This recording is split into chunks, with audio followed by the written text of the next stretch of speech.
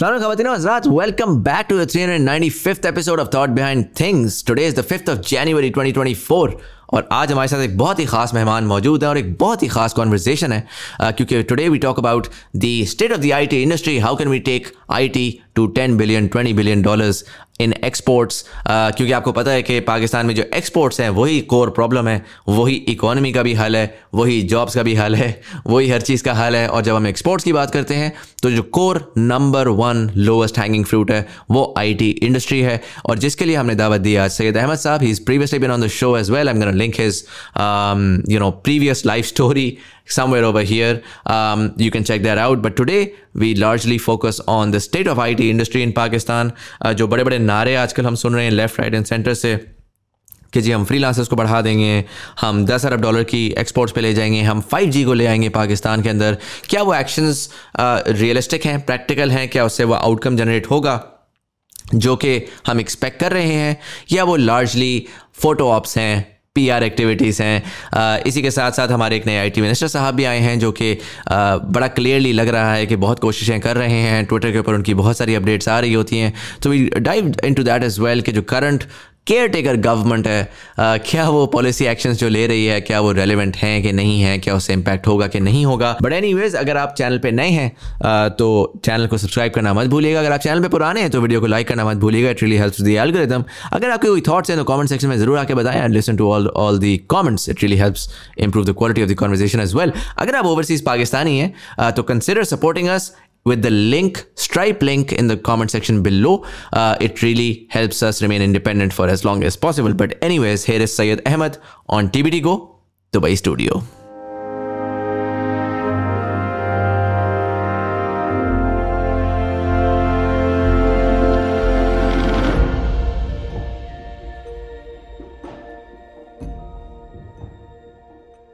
Syed साहब कैसे हैं? बिल्कुल ठीक. Thanks for inviting me. Thank you for taking the time out to do this again. जिनको नहीं पता, सैयद की एक पहली एपिसोड हमने ऑलरेडी की हुई है where we covered his life story as well. I think हमने लाइफ काफ़ी डिटेल में उसमें डिस्कस की थी. I think we talked a lot about the government. Yeah, we did that as well. So you can check that out. We'll link it somewhere over here. But मुझे थोड़ा सा ये बताएं, what's happening? What's going on? There's a lot of changes in Pakistan. IT को आजकल बड़ा अब तो आवाज़ें आ रही हैं कि जी IT ही हमारी सैल्वेशन है, IT हमें आगे लेकर जाएगा. तो tell me about how you see the entire landscape and situation right now in Pakistan. So it's in a way it's good कि 2015 में मुझे याद है कि IT इंडस्ट्री का मसला ये था कि कोई हमें अटेंशन पे नहीं करता था. नोबडी न्यू, पॉलिटिशियंस को पता नहीं था एक्सपोर्ट पोटेंशियल एंड ऑल. तो उस टाइम पे हमने एक नारा बनाया डिजिटल पाकिस्तान 2020 का और IT इंडस्ट्री की एक्सपोर्ट और जॉब क्रिएशन पोटेंशियल की बात की. तो we have come a long way. अब हर कोई IT की बात कर रहा है और SIFC के टॉप एजेंडा पे भी IT आ गई है. So in that way it's good. थोड़ा सा आपको लगता है कि टॉप लेवल से सपोर्ट आनी शुरू हो जाती है. Right. On the other hand I see a lot of chaos right now in the country. We need stability, we need people, उनके नर्व्स जो हैं इस वक्त वो सेटल डाउन होने की ज़रूरत है.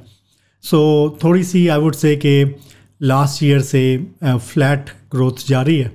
और फिर इंटरनेशनली भी अमेरिका में आपको पता है economy has been down, venture capital funding has been dried out. तो थोड़ी इंटरनेशनल भी सिनेरियो है, पाकिस्तान में भी सिचुएशन ऐसी है. तो फ्लैट ग्रोथ चल रही है. So we don't have much growth right now, but hopefully next couple of years व्यवस्था रह शजर से उम्मीद है बाहर रख. Make sense. इंटरेस्टिंग आपने जो कहा कि ग्लोबल इकोनॉमी के स्लो डाउन का भी इम्पैक्ट है पाकिस्तान में. पाकिस्तान के अपने भी हालात वो हैं. हमने पिछले दिनों ये सुना कि जी बहुत ज़्यादा ब्रेन ड्रेन हुआ है. ब्रेन ड्रेन के अंदर जो IT वाला है वो generally is the easiest to switch, क्योंकि अपॉर्चुनिटी होती है तो वो चला जाता है.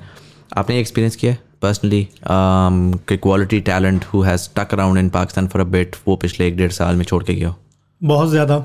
Every company, I mean my own company, every month you get like a few resignations. किसी को पुर्तगाल से ऑफ़र आ रही है, किसी को कोई सऊदी अरब फैमिली के साथ मूव हो रहा है कोई. So a lot of people around they are thinking of moving abroad. और उसमें आई वुड से एक तो नेशनली एक जो हालात है, बट सेकेंडली इन्फ्लेशन, जिसकी वजह से बहुत ज़्यादा आप कह लें कि उम्मीद लूज़ किया लोगों ने और देर मूविंग अब्रॉड. اور میں حیران اس بات پہ ہوتا ہوں کہ کم از کم آئی ٹی والے جو کہ کسی حد تک اس انفلیشن کے امپیکٹ سے شیلڈیڈ ہیں ان اے وے کہ ان کو 20-30% سیلری گروتھ بھی مل جاتی ہے کمپیئر ٹو باقی ریسٹ آف دا اکانومی جس میں ان کی تو سیلری آدھی ہوگی.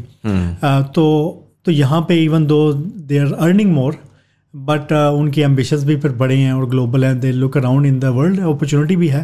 So I think right now we are not able to as a Pakistan as a nation we are losing out. I was looking at a few universities, آپ فاسٹ کو دیکھیں اور یونیورسٹیز کو, ان کے 5 سال پرانے جو بیچز ہیں آپ کو آدھے سے زیادہ لوگ باہر ملتے ہیں. بالکل ایسا ہی ہے. So that's a big issue and it's not just that right, like I was speaking to the academia leadership at FAST, even NUST کا تو بڑا فیمس پچھلے دنوں ہوا بھی ہے کہ the faculty is leaving, lot of the faculty جو کہ ظاہر ہے آپ اس میں مسئلہ ہی نا آپ کا کنسٹرینٹ ہے, آپ بچوں کی فیسیں اس طرح نہیں بڑھا سکتے.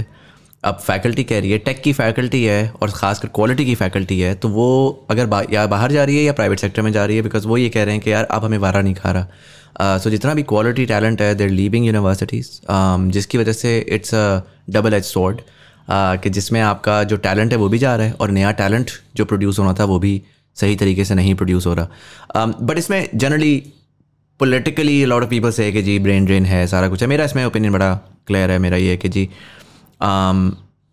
فری مارکیٹ ہے, فری مارکیٹ کے اندر ظاہر ہے کہ آپ کا جب آپ ان کمپیٹیٹیو اکانومی رہیں گے تو ظاہر ہے کہ ڈالر آپ کا جو ہے وہ گرے گا.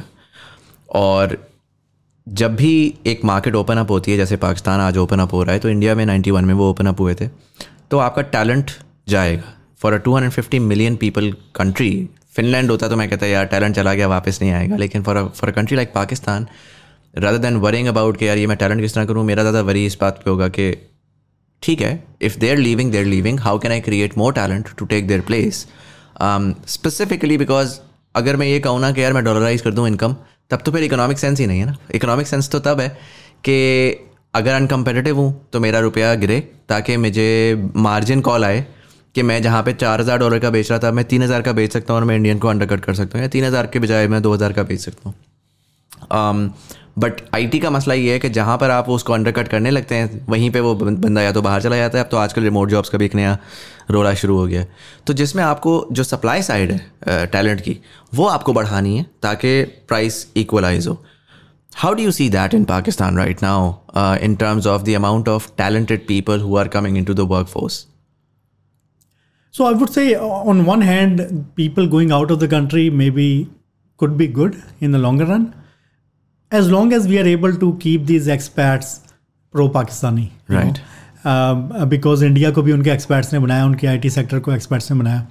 So I think one thing we are losing is کہ وہاں پہ expats are not that kind of gung ho about Pakistan. وہ تھوڑے سے نالا ہیں پاکستان سے اور وہ چھوڑ کے جا رہے ہیں a bad note unfortunately. But otherwise I think in a longer run Pakistan کے لیے they are the assets, اور وہ پاکستان کو in the future they'll help Pakistan. Right. Secondly I think جب بات آتی ہے ان کو ریپلیس کرنے کی یا more workforce coming into the market, one thing I see is things are improving in terms of supply.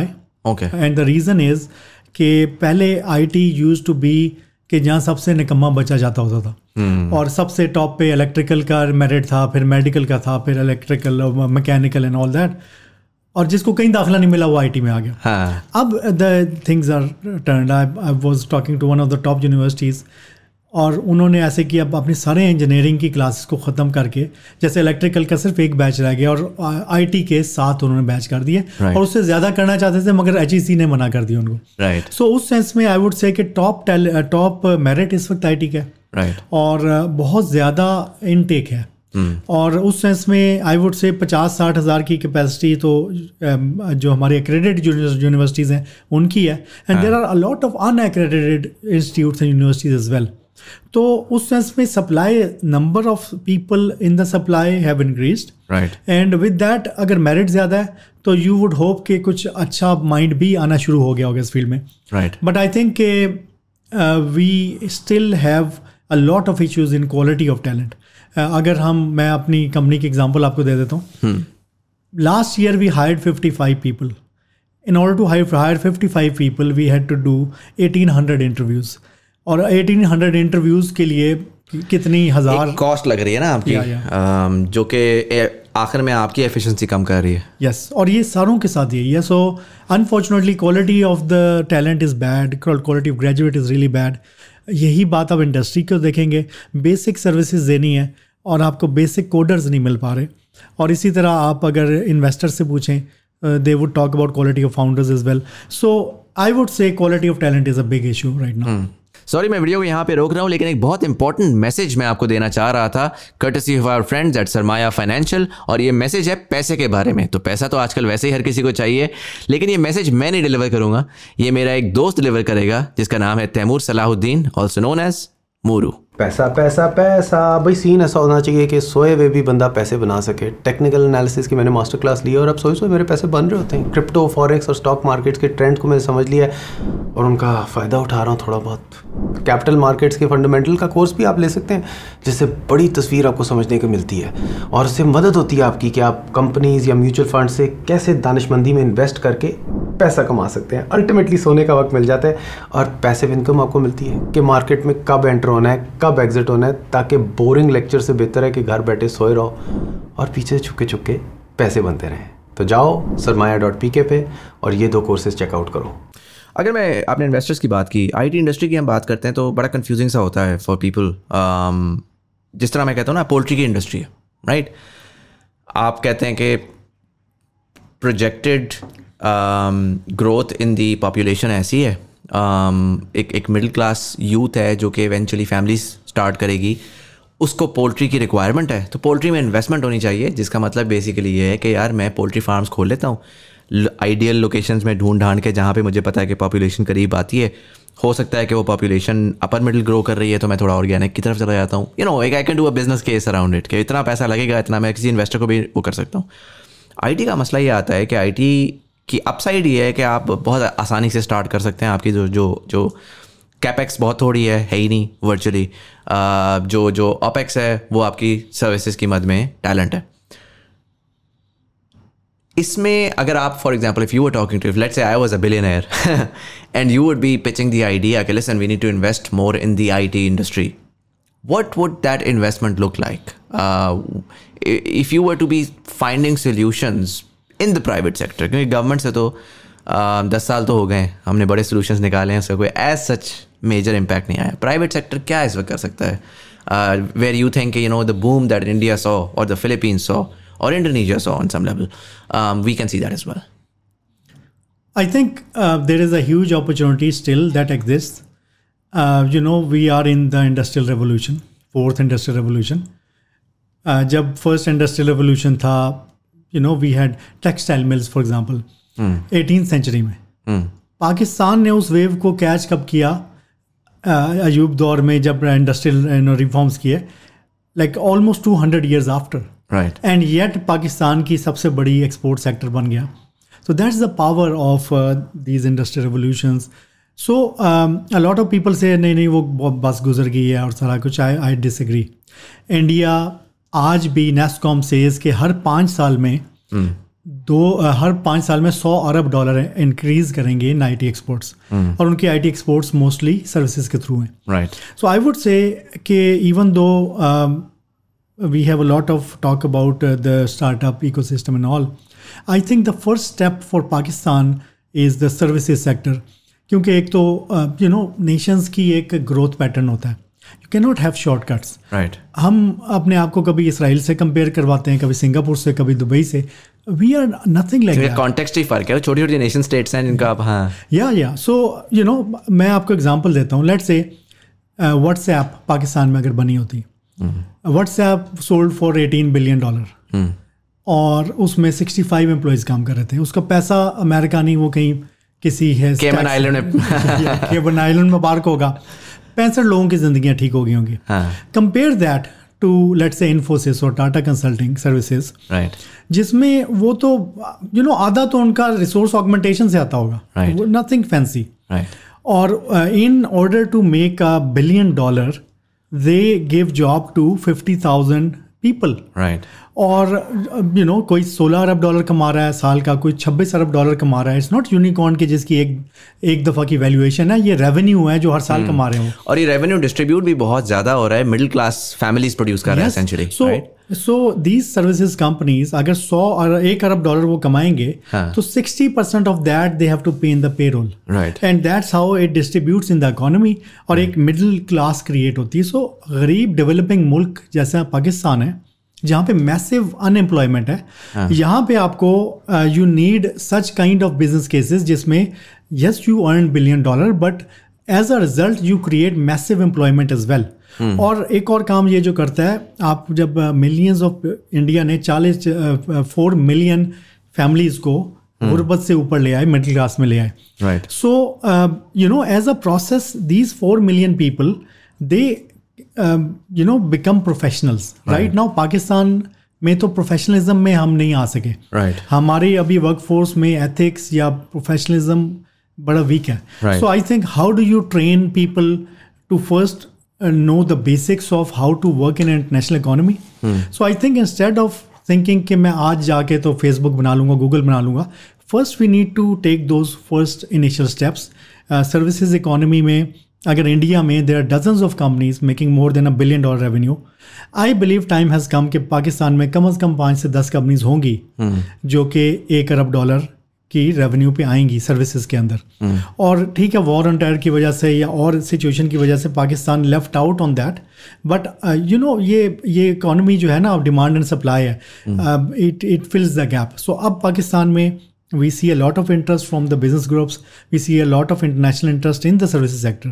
So I believe یہ 5 سے 10 کمپنیز میس اسکیل کی بننی ہے پاکستان میں اب, and whoever comes in first invests into this they'll. No, but that's fine, right? Like that's we've heard this continuously from the champions of the IT industry کہ یہ تو اب ہونا ہی ہونا ہے, اور it gets people excited, right? میں کہہ رہا ہوں بہت سارا بندہ ہے جو کہہ رہا ہے کہ یار میں I want to be part of this system.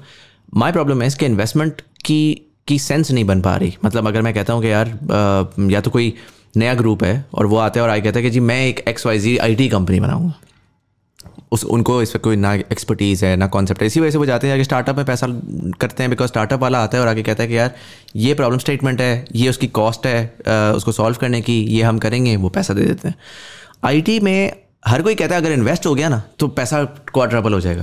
Invest کدھر ہوگا؟ کیا ہم کہہ رہے ہیں کہ یار میں آپ اس ایکو سسٹم میں آئیں اور آ کے آپ انسٹیٹیوشنس بنا دیں فار ایگزامپل کہ جی ایونچولی سپلائی سائڈ کو میں ڈیل کرتا ہوں. کیا آپ کہہ رہے ہیں کہ یار ٹھیک ہے میں جو ہے وہ within the IT industry میں 4 اور سافٹ ویئر ہاؤسز بنا دوں سسٹمز جیسا, اور میں اس کے ٹیلنٹ ہائر کرنا شروع کر دوں. کیونکہ جب آپ اس انٹریکسی میں جائیں گے تب آپ کو پرابلم اسٹیٹمنٹس نظر آئیں گے. کہ اگر آج آتا ہے کوئی بڑا گروپ, لیٹ سے انٹرلوپ والے ٹیکسٹائل والے آتے ہیں اور کہتے ہیں کہ یار میں انٹرلوپ سافٹ بنا رہا ہوں اور میں اس میں 1000 بندہ ہائر کروں گا. وہ 1000 بندہ بھی اگر آج آنیسٹ ٹو گاڈ ایک کمپنی 1000 بندہ ہائر کرنے جاتی ہے نا سر, مارکیٹ خالی ہو جائے گی پوری. یہ آپ کو بھی معلوم ہے, آپ کا بھی آدھا بندہ جائے گا, آدھی مارکیٹ کا آدھا بندہ جائے گا اگر کوئی کوالٹی کا اچھی کمپنی بنا رہی ہے. انفراسٹرکچر نہیں ہے اس کو ڈیل کرنے کے لیے, وہ آفس اسپیسز نہیں ہے کہ 1000 بندہ اس پہ بیٹھ سکے. So where does the money go? For me that's the bigger question. کہ انویسٹر بیٹھا ہے وہ کہہ رہا ہے یار میں I don't want to open a restaurant in today's Pakistan, you know I want to invest in a IT company جس میں مجھے پتا ہے کہ یار آنے والے وقت میں ڈالر پیکڈ ہے, ایکسپورٹ اکانومی ہے, سارا کچھ ہے. وہ اس کے پاس وہ اسپیس ہی نہیں ہے. اگین لاسٹ کامنٹ میرا اس میں یہ ہوگا کہ پوٹینشلی ہم یہ کہہ سکتے ہیں کہ یار ٹھیک ہے میرے پاس بجائے سے کہ میں کسی بڑے انویسٹمنٹ لوپ کے پاس جاؤں, میں کہتا ہوں کہ یار DPL جائے اور جا کے IPO کروا لے, اور میں 50 لاکھ روپیہ میں لگاتا ہوں, میرے جیسے 1000 اور لوگ لگاتے ہیں, اور وہ تھوڑا اسمالر ٹکٹ سائز کے اوپر میں اسٹاک آپشن خرید لیتا ہوں کہ گروتھ آپ کی ہے, I will be a part of that. But we are not seeing that happen as well. So run me through the investment side of IT industry. کہ ہمیں کیا دیکھنا ہوگا before we can see us, a growth? So I think the biggest area or opportunity that exists, even a problem for our nation, I think we have to invest in our people. So ہمارے پاس millions of youth ہیں جو کہ who are getting into the market, مگر وہ as such they're not being trained, they're not being educated right. I would say نعروں کے پیچھے لگا کے غلط ڈائریکشن میں تو بہت لے کے جا رہے ہیں, مگر we need some real kind of committed investors جو کہ اس ہم جب یوتھ کو ایسٹ کے طور پہ کہتے ہیں, اس ایسٹ کو they can make it into something جو کہ پاکستان کے لیے بھی پروڈکٹیو ہو سکے. So I think skills training میں, ایجوکیشن میں, post college, I think that is an area جہاں پہ سب سے زیادہ انویسٹمنٹ ہونے کی ضرورت ہے. اور اس میں تو I would say any amount of investment جتنی آبادی ہے پاکستان کے یوتھ کی would not be enough. So this is an area I think so far ہم نے بہت انڈر انویسٹ کیا. چاہے آپ یونیورسٹیز کی بات کر لیں, کوئی اچھی ٹاپ یونیورسٹیز پاکستان میں نئی کریٹ نہیں ہوئی. جیسے لیٹس لمز کریٹ ہوئی, we don't see I T in university of. مطلب اگر لمز کا سکسیس اسٹوری آ گئی تھی پچھلے 30 سالوں میں, تو my understanding would have been کہ 25 اور انویسٹر آتا اور کہتا ہے یار اب مجھے بھی اس طرح کی یونیورسٹی ایک ہر شہر میں 3 بنانی ہے. یا آئی آئی ٹی کی ایگزامپلز ہیں, تو یہاں کیوں نہیں ہو سکتی. So one area is that, and not just that. I think I was talking to previous chairman of HEC and they were saying کہ we cannot produce enough graduates. For example, اگر ہم IT سیکٹر کو 2 lakh skilled workforce چاہیے, they say کہ this amount of people cannot be produced. Especially آپ ایک دم نہیں گرو کر سکتے اس کو, slowly آپ کو organically grow کرنا پڑے گا. So we also have a potential for skill training. Right. So let's say 1-2 years short degree courses, اور ایچ ای سی نے کچھ they have recognised few curriculum جس میں 2 سال کی ڈگری پروگرامس ہیں. سو آئی تھنک اس ایریا میں بھی انویسٹمنٹ کی گنجائش ہے. Secondly apart from the skills I would say ایک انٹرسٹنگ ڈیولپمنٹ شروع ہو گئی تھی ملک میں, جس میں آئی ووڈ سے کہ some of our friends would say کہ یار ٹیکسٹائل اونرز اب فلائٹ میں جا رہے ہیں, and those textile owners would be talking about investing in I T. So we have heard from the grapevines کہ a lot of big groups are now seriously looking into investing in the IT sector. So I think usi point of view say a few IPOs became very successful. Initial there was a PSEB نے target کیا تھا کہ 40 companies کو small cap آئی پی او کروائیں پاکستان میں, اور اس کے لیے کنسلٹنگ بھی شروع ہوگی. سو ایک ایکسائٹمنٹ شروع ہوئی. اسٹاک مارکیٹ نے post COVID I T sector کو دیکھنا شروع کیا کہ دس از اے سیکٹر جہاں ہماری انویسٹمنٹ سیف ہے, وہ ڈالر پیکڈ ہے, so it's immune from the other economic issues. So اس میں it was good initial signs. This was supposed to go on the GEM board? Yes, GEM board بھی تھا, but otherwise بھی directly بھی لوگ جا رہے تھے. But unfortunately I think یہ جو global economic meltdown ہوا اور پھر پاکستان کی جو ایک political situation ہوئی, اس میں stock market became very kind of listings وغیرہ volatile ہو گئی, اور پھر آپ کہہ لیں کہ وہ سارا جو ایکٹیویٹی شروع ہوئی تھی وہ 2-3 سال کے لیے پوسٹ پون ہو گئی. So still I know but وہ پوسٹ پون ہوئی ہے, so that means that it's gonna come back. یا اور I think a lot of people are looking. Pakistan میں نا ایک جنرلی آئی ٹی کے حوالے سے پازیٹیو مائنڈ سیٹ کریٹ ہوا ہے. ایون عام بچوں کے پیرنٹس بھی اب آئی ٹی کو پازیٹیولی دیکھنا شروع ہو گئے. So and I heard many people asking کہ یار کوئی آئی ٹی کمپنی کے اسٹاکس بتائیں جس میں ہم ڈالیں بس. So I think overall it's going to be slow. Unfortunately we picked up pace by 2021-22. ہماری اگر گروتھ دیکھیں ایکسپورٹس کی, اٹ وینٹ ٹو 21 میں 47% گروتھ ہوگی تھی. It was highest ever export in growth in any industry. So all we needed to do is push the pedal, اور وہ 47 سے 100% 200% پہ it was easily going. Unfortunately وہ جو ہماری ساری policy reversal and all that, تو یہ 1-2 سال کا ہمارا ایک آئی ووڈ سے ایک وہ فلیٹ لائن گروتھ ہوگی. But I am very hopeful, تھوڑی سی اسٹیبلٹی آئے گی پولیٹیکل, اور تھوڑی سی چیزیں سیدھی ہوں گی تو I can see growth. What's your opinion on the current government? Umar Sahab جو ہیں وہ تو کہہ رہے ہیں کہ یار ہم نے 9% گروتھ کی ہے, ہم نے نئی پالیسیز لائی تھے, آج سے پہلے کی ساری پالیسیز فارغ تھیں, اب ہماری نئی پالیسیز آئی ہیں, they are going to revolutionise the I T industry. He is very hopeful and he is seeing کہ they have done some massive changes within the space in terms of policy. He is talking about 5G, he is talking about opening skill centres all across Pakistan. How do you see that in the context of, the government policy allowing for the growth? دیکھیے, آئی وش ہم good luck کہ اگر وی آل hope کہ Pakistan growth پہ آئے, but the direction I see a lot of challenges in that. I don't see growth happening. اگر آپ 8-9% growth کی بات کریں تو ٹریڈیشنلی نومبر-دسمبر میں پاکستان میں گروتھ ایکسپورٹ کی دیز آر لائک زیادہ ٹرانزیکشنز ہوتی ہیں ہر سال.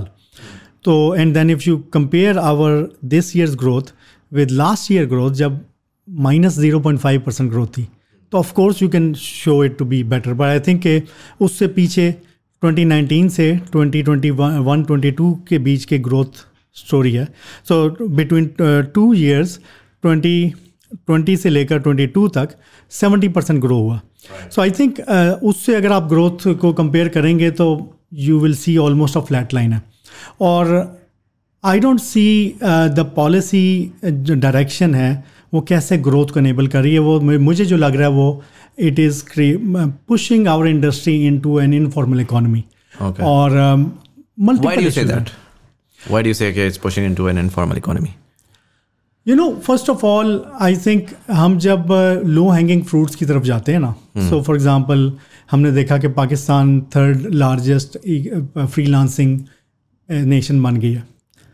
तो it feels sounds exciting, but मैं तो कहता हूँ कि ये एक अंडरलाइंग बीमारी की अलामत है. It's not a success for Pakistan.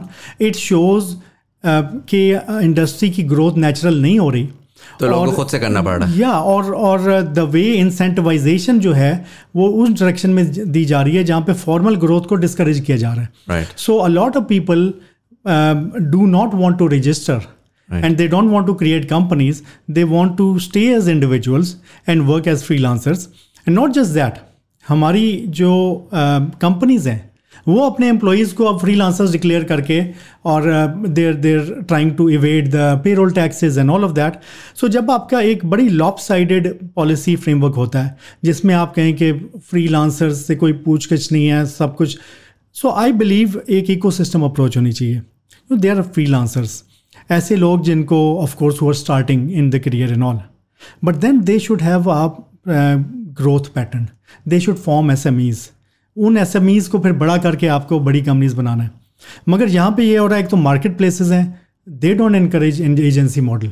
Marketplace ये चाहती है कि वो अकेला लड़का डायरेक्ट काम करे और वो कंपनी बनाने की कोशिश ना करे, ताकि वो उसको कम पैसे देने पड़े और वो marketplace can squeeze them in. तो आज जो फ्रीलांसर है जो आज अगर $800 कमा रहा है, वो 5 साल बाद भी वो $800 कमा रहा होगा, बल्कि शायद कंपटीशन ज़्यादा हो चुका होगा. सो आई थिंक कि हमारी पॉलिसी इन्वायरमेंट ऐसी चाहिए जिसमें आप you can encourage them to create companies and all. Unfortunately, what we do is penalize the structured companies. आप FVR को देखें, स्टेट बैंक को देखें, so they will keep squeezing, जैसे हम कहते हैं हमारी सैलरी क्लास को, they're just squeezing them. और जहाँ पे जो टैक्स नहीं दे रहा उसको वो they are not kind of going after them. सो एक बड़ी डिसबैलेंस किस्म की हमारी एक इकॉनमी बनती जा रही है. और इस वक्त so far as I know a lot of people prefer कि वो रजिस्टर ना करें, वो कंपनियां ना बनाएं और अपने एम्प्लॉयज़ को भी वो इंटरनेशनली बाहर की ब्रांच से हायर करके बैठेगा, मेरे पास काम मेरे पास करेगा, मगर नज़र आ रहा होगा as a freelancer. A lot of such models are coming into the industry, जिसमें मैं एक कंपनी हूँ और मेरे पास 300 कंपनियाँ बनी हुई फ्रीलांसर्स की, and I am just trying to evade the system just to save the tax. और गवर्नमेंट इन चीज़ों में मुझे हेल्प कर रही है because supposedly they are supporting freelancing, you know. तो इस तरह की काफ़ी सारी चीज़ें हैं जो कि I think are not good policy. Secondly there are other things. आपने देखा टेलीनॉर एग्जिट होगी, यू सी कि हमारे मुल्क में बैंडविड्थ मोबाइल के ऊपर एक मीटिंग करना मोटरवे पे जाते हुए पॉसिबल नहीं है, you know. So frequency allocation नहीं है, frequency is so expensive. So fine आप 5G ले आए, मगर क्या मैं एक कॉल भी 5G पे भी कर सकूंगा? क्या वो ब्लैक स्पॉट 4G से नहीं चल रहा तो आप 5G की कैसे करें? So I think on one hand जो एग्जिस्टिंग बंदे बिजनेस कर रहे हैं और लीगली कर रहे हैं, अच्छा बिजनेस कर रहे हैं, वो लोग रो रहे हैं कि हम ग्रो नहीं कर पा रहे, हमारे इश्यूज हैं और कोई मुल्क छोड़ के जा रहा है. ऑन अदर हैंड आप you नए लोगों को दावत दे रहे हैं. Yeah. So I think the policy framework is not balanced right now. Makes sense. Tell me about taxes. इस वक्त IT इंडस्ट्री की जो टैक्सेस की जो रिजीम चल रही है, जो सिस्टम है, do you think it's okay? Particularly अगर मैं सैलरीड क्लास की आपने बात की, it's weird, right? Because جو آدمی 5 لاکھ روپے کما رہا ہے وہ بنتا ہے کوئی رفلی کو $2,000 بنتا ہے, اور وہ 5 لاکھ روپے کے اوپر وہ ٹھیک ٹھاک اب ٹیکس دے رہا ہے, مطلب لاکھ سوا لاکھ روپے اس کا ٹیکس قیمت میں چلا جاتا ہے. ویئر ایز جو بندہ جو ہے وہ اوٹ پٹانگ طریقے سے کیش میں بزنس کر رہا ہے, وہ جو ہے وہ 20 25 30 40 لاکھ روپے بھی کر رہا ہے اور وہ اس کو گھما دیتا ہے. وہ کہتا ہے کہ یار یہ تو ایکچولی میری اس چیز کی کاسٹ ہے, اس چیز کی کاسٹ ہے, اور کر آ کے وہ سسٹم میں پورا اسٹرکچر ایگزسٹ کرتا ہے. Which is why people in Pakistan do not want to work. وہ کام کرتے ہیں تو وہ اتنے اسکویز آؤٹ ہو جاتے ہیں کہ ایونچولی وہ کہتے ہیں یار مجھے یا تو کوئی آن لائن ریموٹ ورک کا گیگ مل جائے جس میں میرا پیسہ باہر پارک ہو, میں مہینے کا جو ہے نا بلکہ کاسٹ لے کر آؤں یہاں پر, اور میں اس کے اوپر ٹیکس دوں اگر مجھے دینا ہو ٹیکس, ورنہ ویسے ریمیٹنس کی مد میں وہ بھی میں نہیں دوں گا. اور ادروائز میں کوئی اپنا دھندا کچھ کر لیتا ہوں. میں ایک اچھا آئی ٹی کا بندہ ہوں, لیکن میں اپنا فوکس انرجی لگاتا ہوں on opening a restaurant, driving an Uber, doing a this, doing a that, rather than growing in my own field. Payroll tax, but more than that, overall taxation regime and the policy that is towards the revenue side of IT, how do you see that? I think yahan pe it's very very lopsided and I would say unfair. جو بندہ سیدھے طریقے سے چلنا چاہتا ہے, as per لا چلنا چاہتا ہے, اس کو they keep squeezing him more. Salary class کے اوپر ٹیکس اب اتنا ہو چکا ہے کہ آئی گیس پورے پاکستان کا جو بوجھ ہے وہ سیلری کلاس ہماری اٹھا رہی ہے. ویئر ایز جو لوگ ٹیکس اوائڈ کر رہے ہیں ان کے اوپر کوئی پوچھ نہیں ہے, ان کے لیے روز اسکیمیں نکلی ہوتی ہیں. اور اس سے ہو یہ رہا ہے کہ جو بندہ آئی ٹی سیکٹر میں specially because people have access to directly opportunities internationally, اگر میں پاکستان میں کمپنی کے لیے کام کرتا ہوں تو مجھے پے رول ٹیکس کٹتا ہے, ورسز میں اگر ریموٹ جاب کر لوں, میں فری لانسنگ کر لوں, یا میں اسی کمپنی کے باہر کی برانچ سے پیسے لے لوں تو وہ ریمیٹنس میں آ جائے گی یا فری لانسنگ کے طور پہ, اور مجھے 18-20 یا 25% ٹیکس جو لگنا ہے وہ نہیں لگے گا. اس کی وجہ سے ہماری پوری کی اور دین وہ جو بندہ پے کر رہا ہے, ایک تو وہ دیکھتا ہے کہ اتنے سارے لوگ نہیں پے کر رہے, ہی فیل اسٹوپڈ کہ میں کیوں دے رہا ہوں باقی نہیں دے رہے, اور دوسری چیز یہ کہ اس کو ویلیو نہیں فیل ہوتی کہ میں جو دے رہا ہوں مجھے اس کا فائدہ کیا ہے. So in the end he has options. میں اور پھر بزنسز میں بھی ایسے ہی ہے, payroll taxes is their biggest tax. میں ایز اے لیگل بزنس جب لڑکوں کو تنخواہ دیتا ہوں, he gets an offer from a illegal company یا ریموٹ, اور وہ کہتے ہیں جی مجھے لیٹس سے $1,000 کی آفر آئی ہے and I am paying let's say 1.5 lakh روپے دے رہا ہوں, تو I am willing to match ہم کہ ٹھیک ہے میں تمہیں 3 لاکھ میں بھی دے دیتا ہوں, بٹ دے وڈ وانٹ کہ نہیں اس پہ تو مجھے ٹیکس نہیں لگا, تو اب مجھے آپ وہ ٹیکس بھی میرا آپ دیں. سو کمپنیز جو رجسٹر نہیں کرتی ورسز کمپنی جو رجسٹر کرتی ہیں, رجسٹریشن کی کاسٹ 15% آف یور ریونیو ہے پاکستان میں, which includes payroll, EOBI, آپ کی کاسٹ آف کمپلائنس, اور on top of that harassment اور باقی چیزیں لگیں. سو آئی تھنک کہ overall it does not make sense for anyone to register a company here and work lawfully. تو میں تو کہتا ہوں کہ بزنس از لائک جیسے پانی ہوتا ہے نا, پانی نے اپنی جگہ بنا لینی.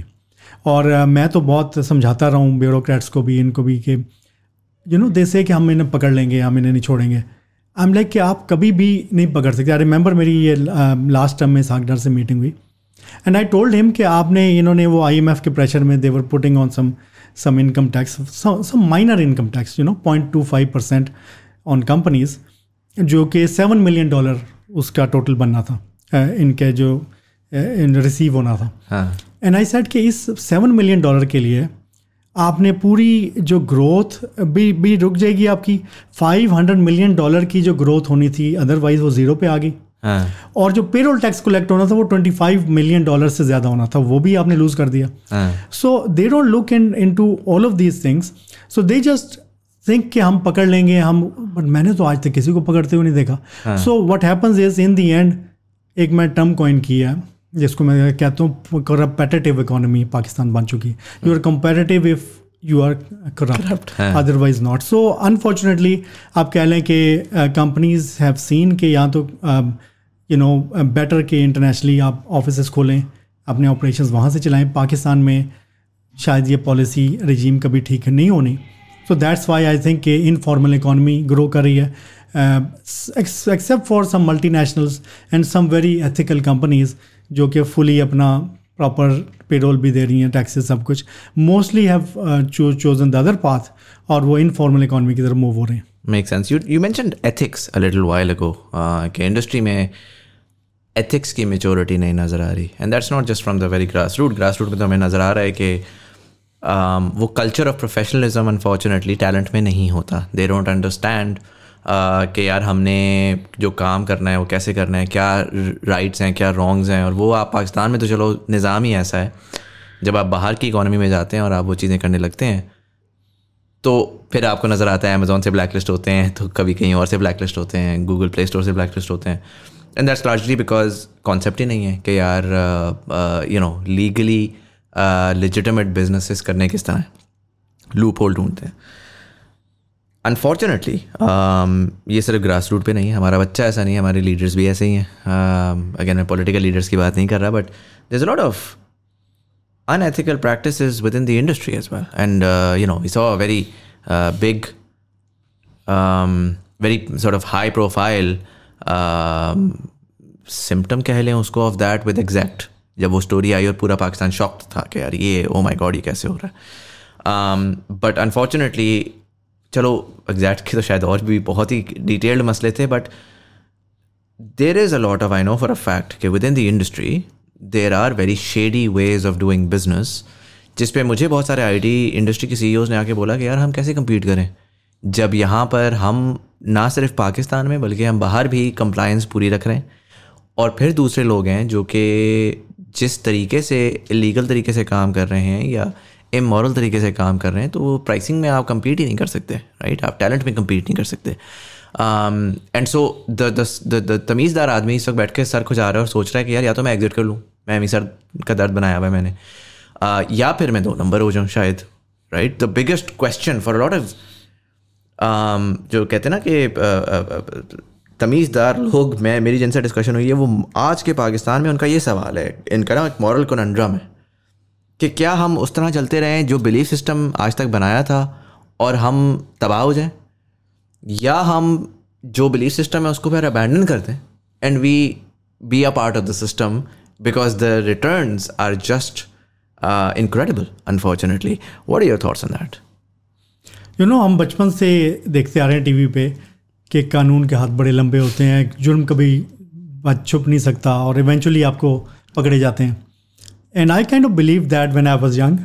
मगर पाकिस्तान में हमने ये देखा कि करप्ट लोग और मुजरिम या वो बचते भी हैं, वो माशरे में पैसे भी कमा जाते हैं और बाद में इज़्ज़तदार भी हो जाते हैं. और हमने अपनी इंडस्ट्री में भी ये देखा. I remember way back like 20 years ago, maybe 15 years ago, Faisalabad में कोई बड़ा स्कैंडल आया था, वो फरारी लैम्बोर्गिनीज़ लेके फिर रहे थे और but nothing happened. Actually they're doing quite well even today.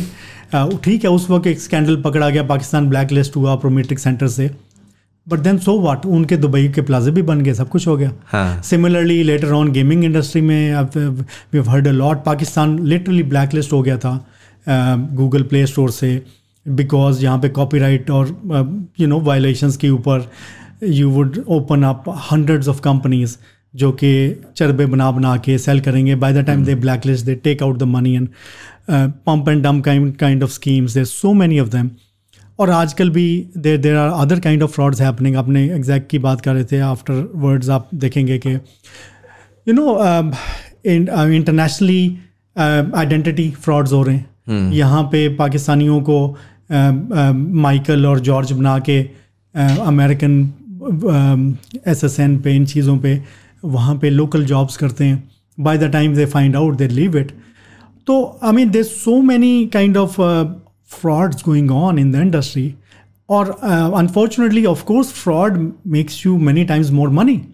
और फिर वो money flash भी करते हैं, वो they give you आपको गाड़ियाँ देंगे, प्लॉट देंगे, आपको वो perks देंगे, यार्ड्स दिखाएंगे, there are all sorts. और हमारे यंग बच्चा unfortunately आजकल टिकटॉक और इस जनरेशन में ना बहुत मटेरियलिज्म इतना हो गया.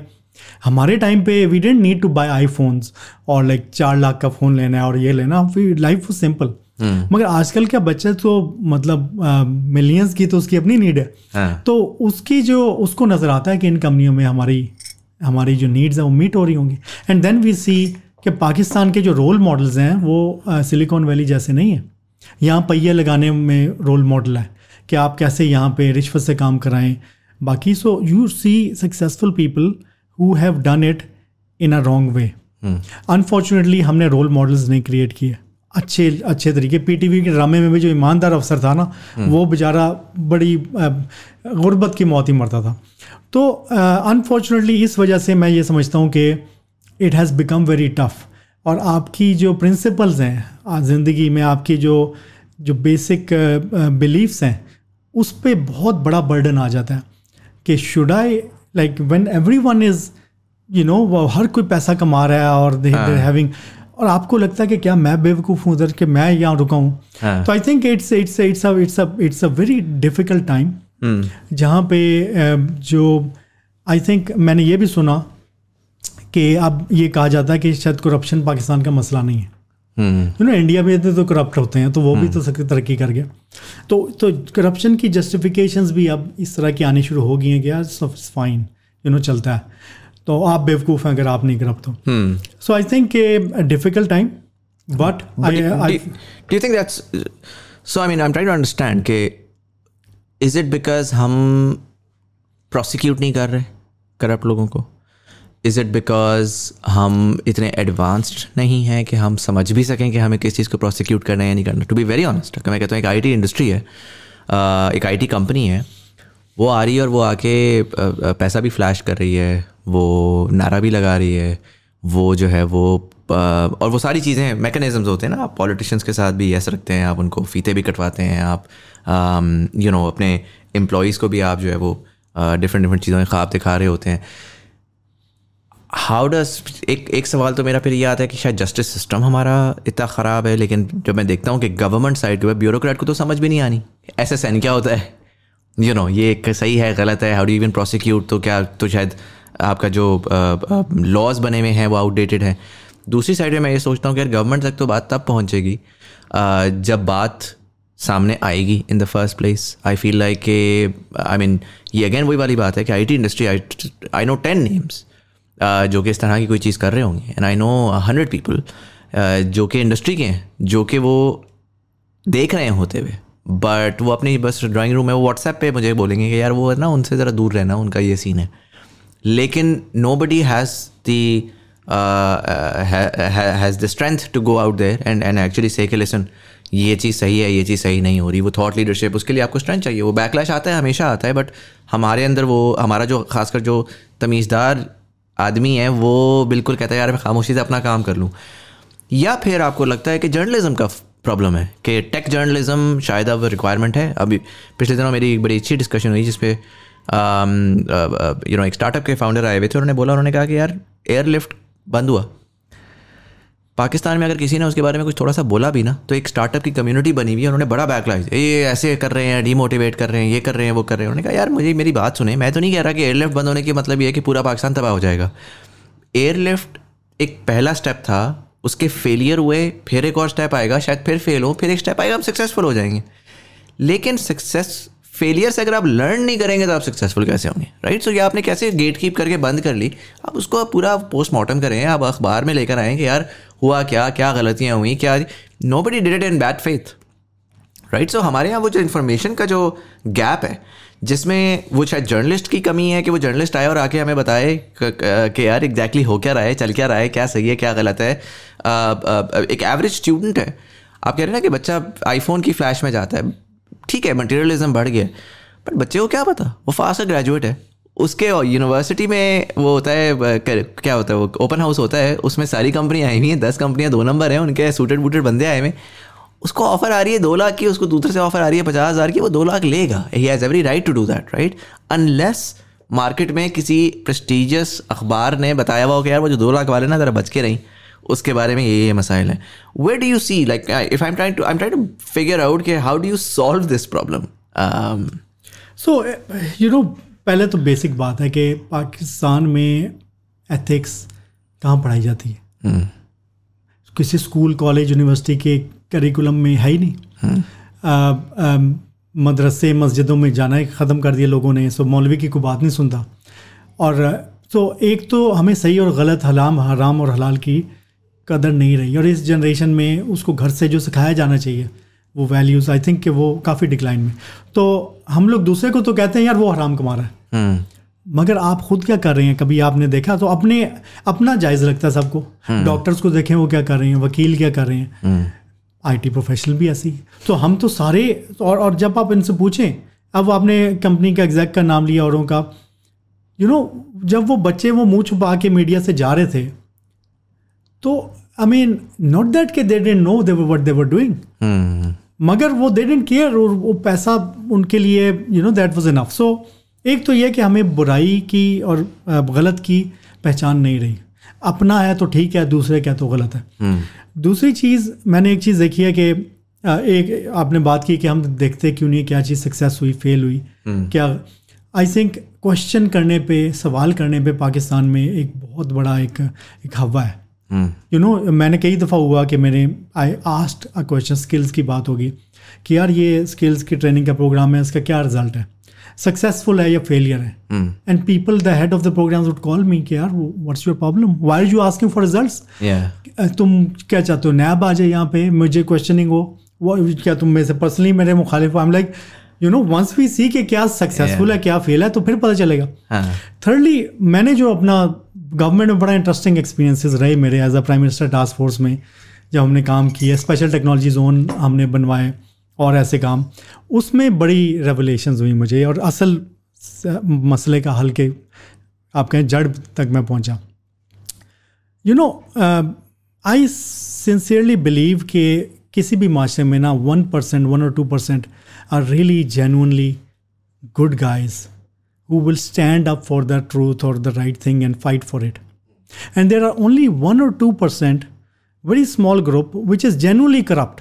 اور وہ کرپشن کرنے میں they are so committed کہ وہ and majority of the people 95% or more وہ بھیڑوں کی طرح ہیں. وہ دیکھ رہے ہیں کہ کون پاور میں ہے, کون جیتتا ہے ان میں سے, اور جو جیت جائے گا وہ اس کی طرف لگ جائیں گے. سو ہمارے ملک میں جو کرپٹ سائڈ کے لوگ ہیں وہ ہمیشہ سے they have won. The good guys وہ اپنی بس عزت بچا کے کونے میں بیٹھے رہتے ہیں. And one thing I saw is they are not willing to fight. جو اچھے لوگ ہیں وہ ٹھیک ہے, آپ کو جیسے سنگاپور کے وہ جو فاؤنڈر ہیں ہی سیز کے میرٹوکریسی کی بہت بات کرتے ہیں کہ اس کی بیس پہ. سو آئی بلیو کہ اچھے لیڈر کی کوالٹیز میں میرٹ چاہیے اس کے, اس کو, اور محنتی ہونا چاہیے اور ایماندار ہونا چاہیے. جو تینوں چیزیں ہمیں نہیں ملتی اپنے لیڈرشپ میں, ایمانداری تو, بٹ ایک بہت امپورٹنٹ چیز ہے جو مسنگ ہے وہ بہادری ہے, willing to fight for the right. اور جب وہ اچھے لوگ رائٹ کے لیے فائٹ نہیں کرتے, وہ اپنی عزت بچاتے ہیں, سائڈ پہ ہو کے اپنی نوکری بچاتے ہیں, تو وہ جو برا ٹولہ ہے نا, کرپٹ ٹولہ, they work together. And when they work together and they look after each others interest because in their interest, تو پھر وہ دے ٹیک اوور. اور جو 95% عوام ہے وہ بھی پھر بیکاز دے فالو, اور پھر ہمیں لگتا ہے پوری قوم ہی ایسی ہے. ویئر ایز اونلی مسئلہ یہ ہے کہ ہمارے جو اچھے لوگ ہیں, کوئی ٹکٹ کٹا کے ملک سے باہر نکل گیا, کوئی بندہ کہتا ہے یار میں اپنی نوکری بچاؤں, سائڈ پہ ہو جاؤ. So that's the big issue. اور جب تک ہم few good people stand up and fight نہیں کرتے اور میں بھی قربانی نہیں دیتے, یہ سسٹم نہیں ٹھیک ہو سکتا. انٹرسٹنگ. ایس ٹی زی کا آپ نے ذکر کیا, ایس ٹی زی میں کیا ہوا اور اب وہ کہاں تک پہنچا ہے؟ I remember I had someone from the S T Z A team over as well. Very exciting vision at the time. For those who don't know, Special Technology Zone Authority تھی جنہوں نے special technology zones بنانے تھے. The idea was کہ بہت سارے مسائل ہیں بزنس کے پاکستان میں, ease of doing business, taxation, so on and so forth, تو آپ اسپیسیفک زونز بنا دیں جہاں پر I T and digital related companies can register and they can get all of those sort of tax breaks and what not جو کہ required ہیں, وہ وہاں پر آپ کو اویلیبل ہو جائیں گے. اینڈ انفراسٹرکچر بھی اویلیبل ہوگا اور سستا آفس اسپیسز بھی اویلیبل ہوں گی وغیرہ وغیرہ. اور اس کا پورا جو ہماری پہلے بات ہو رہی تھی کہ آپ انویسٹ کدھر کریں, تو اس میں پورا انویسٹمنٹ کا بھی اسٹرکچر تھا کہ آپ بلڈنگس میں انویسٹ, آپ کو آئی ٹی میں آپ کو پتہ نہیں ہے تو آپ آئی ٹی کمپنیز کے لیے بلڈنگز میں انویسٹ کرتے ہیں, آپ کو ایونچولی آئی ٹی کمپنی کے ریونیو سے وہاں پر ریئل اسٹیٹ کی مد میں پیسہ مل جائے گا. بٹ پچھلے 1.5-2 سال میں ہم اس میں دیکھ رہے ہیں کہ خاموشی ہے. وہ ایک بہت بڑا کمپوننٹ تھا آئی ٹی انڈسٹری کی گروتھ کا, اور ہم نے سنا کہ جی سسٹمز کی بلڈنگ کو بھی ایس ٹی زی اے بنا دیا ہے اور بہت ساری کمپنیاں اب ایس ٹی زی اے میں آ رہی ہیں. کیا تھا, کیا ہوا, اور اس وقت کہاں پہ کھڑا ہے؟ دیکھیں جو کانسیپٹ ہے نا ایس ٹی زی کا, it is different from buildings, کیونکہ بلڈنگز ہیں, ایس ٹی پیز ہیں, عارفہ کریم ٹاور ہو گیا, باقی وہ تو رینٹل پروجیکٹس ہیں. آپ قرضہ لے لیتے ہیں کسی فورن ایجنسی سے, پھر اس سے بلڈنگ بناتے ہیں, پھر کرایہ لے کے وہ پیسے پورے کرتے ہیں, کوئی فائدہ نہیں ہوتا. پاکستان میں بزنس کرنا is very difficult as I already told you, اور there ease of doing business اور there is harassment and all of that, اور اس کی بڑی ڈیپ روٹیڈ ہسٹری ہے. آئی ہیو سین کہ کیسے ہمارے جو ٹیکس ایجنسیز ہیں, ہماری گورنمنٹ ایجنسیز ہیں, they sometimes kind of hate businessman کہ یہ تو چور ہیں, یہ تو they look at them in a very bad way. And why? Because since Bhutto's time, جب سوشلائز کیا, نیشنلائز کیا کمپنیز کو, تو there was going to be a big outcry in the, تو انہوں نے اس کو in the process they kind of criminalised a lot of business people in minds of the masses کہ 32 خاندان ہیں, یہ ملک کو کھا گئے اور سارا کچھ. اسٹیو جابز نے بھی تو, ایپل نے بھی تو $100 ارب سے زیادہ امریکہ سے باہر رکھا ہوا ہے, اس پہ ٹیکس نہیں دے رہے. ان کو تو انہوں نے ٹیکس چور اور اس طرح کے کرمنلائز نہیں کیا, ان کو تو ہیرو بنایا. بٹ ہمارے ملک میں ان کو انہوں نے کرمنلائز کیا, اور وہ ہماری بیوروکریسی میں بھی مائنڈ سیٹ آیا, اور اس سے ہمارے bureaucrats generally they kind of, ہمارے لاز بھی بڑے اینٹی بزنس ہو گئے, اور بیوروکریسی کا مائنڈ سیٹ بھی اینٹی بزنس ہو گیا. اور اس ٹاکسک انوائرمنٹ میں آپ کے لیے, اسپیشلی ینگ لوگوں کے لیے, بزنس کرنا بڑا مشکل ہے, جہاں پہ they have to deal with not just the policies which are very non productive, مگر رشوت بھی ہے اس میں, اور بدماشی بھی ہے, سب کچھ ہے. تو مقصد یہ تھا کہ ہمارے جیسے جو ڈیولپنگ کنٹریز ہیں, پاکستان, انڈیا, چائنا, یہ ایسے ملک ہیں جہاں پہ پوسٹ برٹش یہ بڑے پرانے لاز ہیں, لیگل سسٹم بڑے کمپلیکس ہیں, اور they are not very good like West. وہاں پہ بزنس کرنا بڑا آسان ہے, اور ان پورے ملکوں کے لیگل فریم ورکس کو چینج کرنا, جہاں 100 سال پرانے قانون ہیں, بڑا مشکل ہے. تو instead of trying to fix the entire country, ہم ایک پیس آف لینڈ آئیڈینٹیفائی کریں, جو جیسے اکنامک زونز ہوتے ہیں, اور ان اکنامک زونز کا اپنا لا ہوتا ہے which is very business friendly, اور اس پہ باقی ملک کے لاز اپلائی نہیں ہوتے. دیٹ مینس کہ آپ کا چھوٹا سا سیکشن آفیسر یا ایک چھوٹا سا ٹیکس آفیسر ہے جس کے اوپر اتنا رائٹ ہے کہ آپ کی کمپنی کا آ کے تالا لگا کے چلا جائے, اس طرح کے کام پھر ادھر نہیں ہو سکتے. وہاں پہ آپ کو لیگل پروٹیکشن ہے. And how does that legal protection happen? وہ آتی ہے تھرو اے لا جو ہم نے S T Z act pass کروایا. And then on top of that اس میں بزنس کنٹینیوٹی انشور ہوتی, پالیسی کنٹینیوٹی انشور ہوتی. سو فار ایگزامپل ملک میں سب سے بڑا مسئلہ بزنس مین کو یہ ہے کہ آج گورنمنٹ ایک بات کرتی ہے کہ 25 تک آپ کو یہ ہم بینیفٹ دے رہے ہیں, کوئی آپ کی بات سن کے انویسٹ کر دیتا ہے, تو اگلے دن وہ کہتا ہے نہیں یہ پالیسی کینسل ہوگی. سو ایس ٹی زیز میں آپ کو وہ کنٹینیوٹی ملتی ہے, بیکاز آئی ایم ایف کے پریشر میں یہ باقی ملک کی پالیسیز تو چینج کرتے رہتے ہیں, مگر پوری دنیا میں ایک ٹیکنالوجیز کا اکنامک زونز میں کنٹینیوٹی کی ہے سچویشن. دیٹس وائی جب ٹیکس لگے ادھر تو tax exemption still exist in the technology zones. So legal framework ہے, بزنس پالیسی کنٹینیوٹی ہے. اینڈ دین کاسٹ, جیسے میں کہا رجسٹر کرنے کی کاسٹ ہی آپ کی 15% ہے, تو لوگ رجسٹر نہیں کر رہے.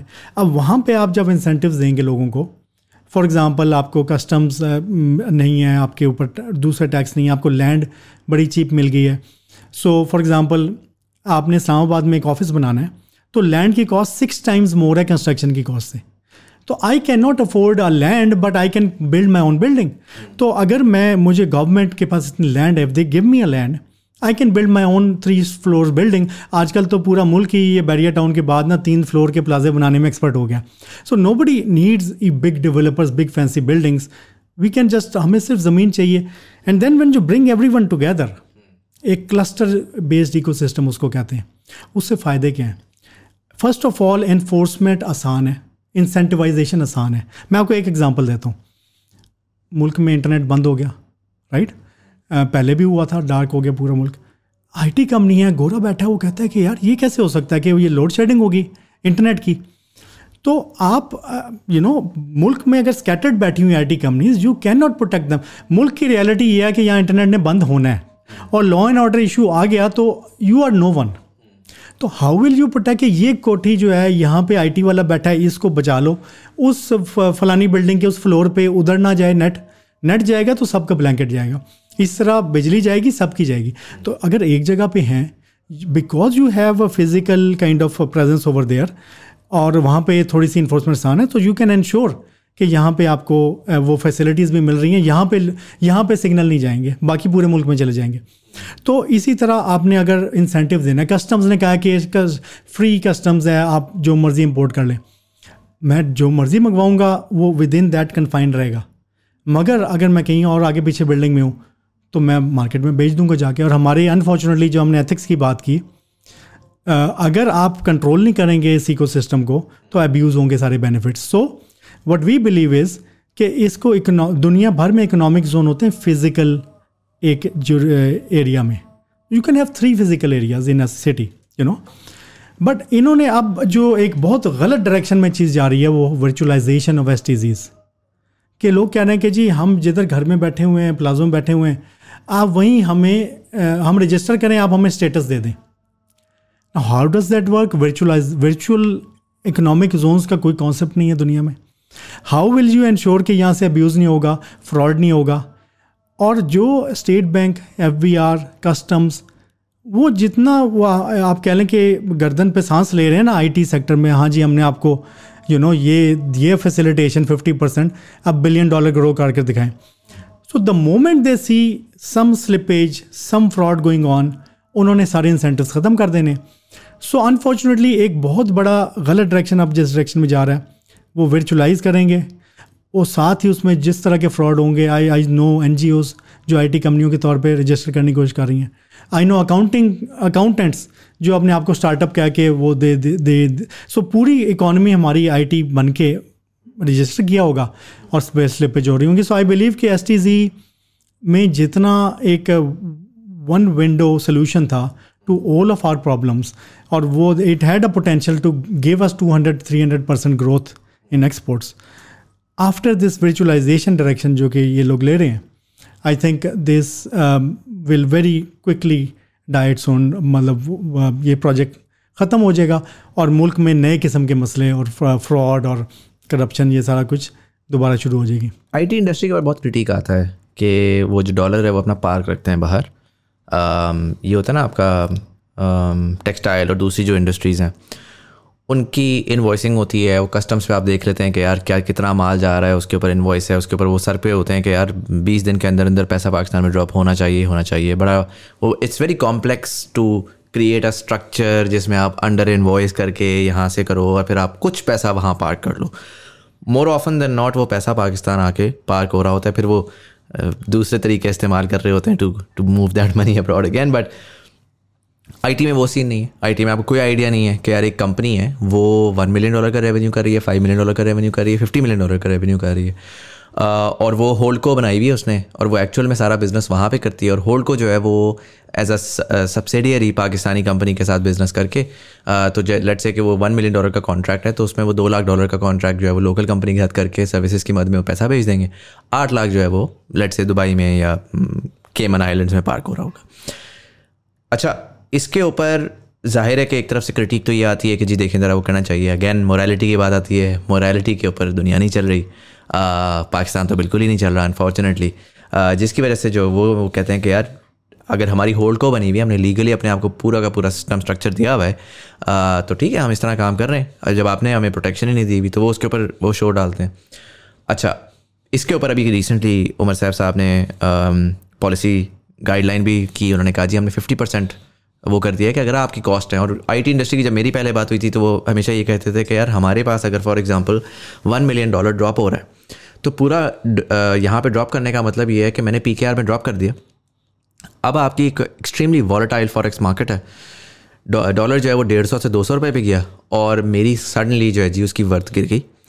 तो पहला तो ये है कि जी मुझे जो डॉलर ड्रॉप होना है वो मुझे डॉलराइज्ड ड्रॉप रखना है उसको बैंक में. دوسرا یہ مسئلہ یہ ہے کہ مجھے سیلز کے لیے سارے باہر لوگ چاہیے. مطلب میں کوئی بیٹھ کے فری لانسر یا اس کی ویب سائٹس پہ نہیں گزارا کر رہا. میں آئی ایم بگ پلیئر. میرے تو سویڈن میں, یورپ میں, امریکہ میں سیلز کے لوگ ہیں جو 1.5-2 لاکھ ڈالر کی سیلریوں پہ. اب میرا پیسہ یہاں پہ ڈراپ ہو رہا ہے, اس پیسے کو میں نے وہاں پہ اس کی سیلری پہ کے لیے بھیجنا ہے, تو it's a nightmare. Pakistan میں movement of money is a nightmare, nothing short of that. تو اس کے اوپر عمر صاحب نے پالیسی گائیڈ لائن دی کہ جی اب آپ 50% آف یور کیپٹل آپ جو ہے وہ ڈالرائزڈ رکھ سکتے ہیں, اور اس میں سے آپ اس کو ریمٹ بھی کر سکتے ہیں بہت آسانی سے. اور اس میں ظاہر ہے کہ آپ نے جس طرح بولا کہ 60% تو ویسی پے رول پہ جاتا ہے, تو ٹھیک ہے $1 million ہے, 60% آپ کا پے رول پہ گیا, 40% از اسٹل 50% از مور دین 40% جو ریمیننگ ہے وہ آپ نے ڈالرائز رکھا ہوا ہے, وہ آپ نے لوکل یوز کرنا ہے فار رینی ڈیز یا آپ نے ریمٹ کرنا ہے, اس کی پاسبلٹی ہے. How do you see that policy guideline? And again according to the government that policy alone has allowed for کہ جی عمر صاحب کا ٹویٹ تھا کہ آئی ٹی انڈسٹری نے پیسے پارک کیے ہوئے تھے, اب وہ فائنلی اس کی وجہ سے واپس لانا شروع ہو رہے ہیں, اور ہماری اس کی وجہ سے 9% کی گروتھ ہم نے دیکھی ہے. تو what are your thoughts on that? نہیں, مجھے تو نہیں لگتا کہ اس پالیسی کا کوئی افیکٹ ہے اس طرح کا, اور اس کی وجہ یہ ہے کہ پہلے بھی 35% الاؤڈ تھا, اور 35% ریٹینشن میں ایکچوئل جو ریٹین ہو رہا تھا وہ 8% تھا. سو 8% پہلے ہی وہ 35% بھی پورا نہیں ہو رہا, تو 50 کر کے کوئی فائدہ اس کا مجھے نہیں نظر آتا. This demand was only from very few companies, 3-4 ہوں گی, 5 ہوں گی جو کہ پاکستان میں جنہوں نے اسٹاک ایکسچینج میں IPO کیا ہوا ہے, and they wanted to take that money جو کہ IPO آپ کرتے ہیں تو to take it abroad and buy other companies. Fine, I mean that make sense, but انہوں نے تو جو 50% کو الاؤ کیا ہے اسپینڈ کرنا, that's through debit cards and credit cards, اور اس کریڈٹ کارڈ پہ آپ کمپنیاں نہیں بائی کر سکتے, only you can pay for some cloud fees and all of that. تو مجھے سے فری لانسرس کو تو کچھ ایک ایز آف ورک مجھے نظر آتا ہے, مگر it's not a problem of IT companies کے باہر کیسے پے کرنا ہے. ان کے انٹرنیشنلی سروں کی آفیسز ہیں, this structuring of businesses internationally, you cannot stop that, you can do it legally. تو ایک بندہ جس نے باہر کے پیسے کمائے ہیں and he can easily spend it abroad, وہ just because کہ 35 سے 50 ہو جائے وہ کیوں لے کے آئے گا ادھر. ایون دو آئی بلیو کہ باہر جتنے ٹیکسیز ہیں امریکہ میں آپ نے رکھے ہوئے ہیں تو وہاں پہ ٹیکسیز دینے پڑتے ہیں آپ کو. پاکستان میں تو ٹیکسیز آر ویری منیمل, 0.25% ہے. It's not about the, so مسئلہ ٹیکسیز کا نہیں ہے, مسئلہ ایون ٹیکنگ اٹ ابراڈ کا اتنا زیادہ نہیں ہے.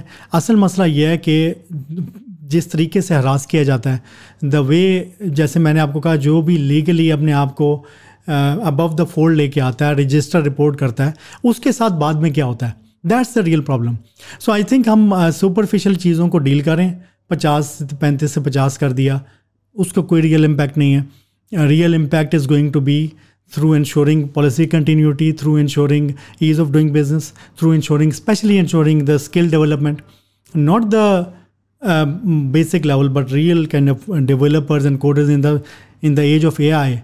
آپ کو ہائی اینڈ ٹیلنٹ کو پروڈیوس کرنا ہے. سو یہ اصل مسئلے ہیں ڈیل کرنے کے, پاکستان کے امیج کو بہتر کرنا ہے, مارکیٹ ایکسیس انشور کرانا ہے, یہ مسئلے ہینڈل کرنے کے. یہ اسٹیٹ بینک سے وہ بھی انہوں نے 3 مہینے کے لیے دیا, پھر 4 مہینے بعد پھر واپس کر دیں گے, نئی گورنمنٹ آئے گی تو you won't see any real impact of that. I want to talk about, you mentioned the age of AI, right? And I want to sort of change the conversation a little bit. اس وقت اگر ہم پاکستان میں دیکھیں نا, تو آئی T industry کی جب ہم بات کرتے ہیں تو we really begin to club everything together. Anyone who's literally working on a laptop essentially becomes part of the IT industry. حالانکہ جو کنونشنل تھاٹ تھی, اور اسی کی وجہ سے ہم IT اور فری لانسر کو ہمیشہ ساتھ ساتھ لے کے چل رہے ہوتے ہیں. حالانکہ freelancer is a way of doing business, right? So وہ میں فری لانسر ہو سکتا ہوں as an accountant as well, اور میں کسی باہر کے بندے کے لیے اکاؤنٹنگ کا کام کر رہا ہوں پاکستان سے بیٹھ کے, اور میں فری لانسر ہوں. یا میں ایک سافٹ ویئر انجینئر ہو سکتا ہوں, یا میں ایک ڈیٹا انجینئر ہو سکتا ہوں. پہلا تو I want you to sort of differentiate between the I T services industry and I T enabled jobs, کیونکہ آنے والے وقت میں واٹ آئی ڈو سی از کہ جو ڈیجیٹل جابس ہیں وہ بھی بہت زیادہ ریڈیکلی انکریز کریں گی. جہاں پر میں اب آلریڈی دیکھ رہا ہوں کہ بڑی بیسکس ہی ہیں نا, ورچوئل اسسٹنٹس ہیں آپ کے, وہ ہیں کیا کہتے ہیں اسے, پرسنل شاپرز ہیں امریکہ کے اندر, پیپل آر سو بزی, انہوں نے وہ ایک ورچوئل اسسٹنٹ پرسنل شاپر رکھا ہوا ہے, وہ اس کو میسج کرتے ہیں, اس سے وہ ہو جاتا ہے. اب تو خیر وہ AI اس کو ڈسٹرب کر رہی ہے, بٹ ون وے اور the other you have these sort of interesting jobs that are emerging, and شاید میٹاورس کے اندر وہ اور زیادہ ایمرج کریں. But they're not essentially IT or IT services jobs. These are very separate jobs done digitally. So first of all, اگر آپ اس کو differentiate کر سکیں, تاکہ وہ جو graphic designer بیٹھا کہہ رہا ہے نا کہ I don't agree with you. You as a graphic designer, you're part of a separate industry. جب آپ freelancers کی بات کریں, آپ ایک بالکل different چیز کی بات کریں. I want you to sort of differentiate that for me.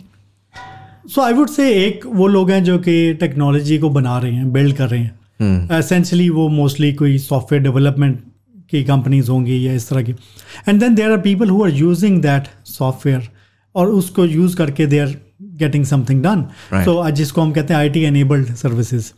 So I T enabled میں آپ کریم اوبر کو بھی لے لیں, وہ اس کو جو ڈرائیور ہے فوڈ پانڈا سے لے کر, you talk about call centre industry, you talk about all of these, اب تو ایڈیٹنگ اور content and so many more new industries are coming in.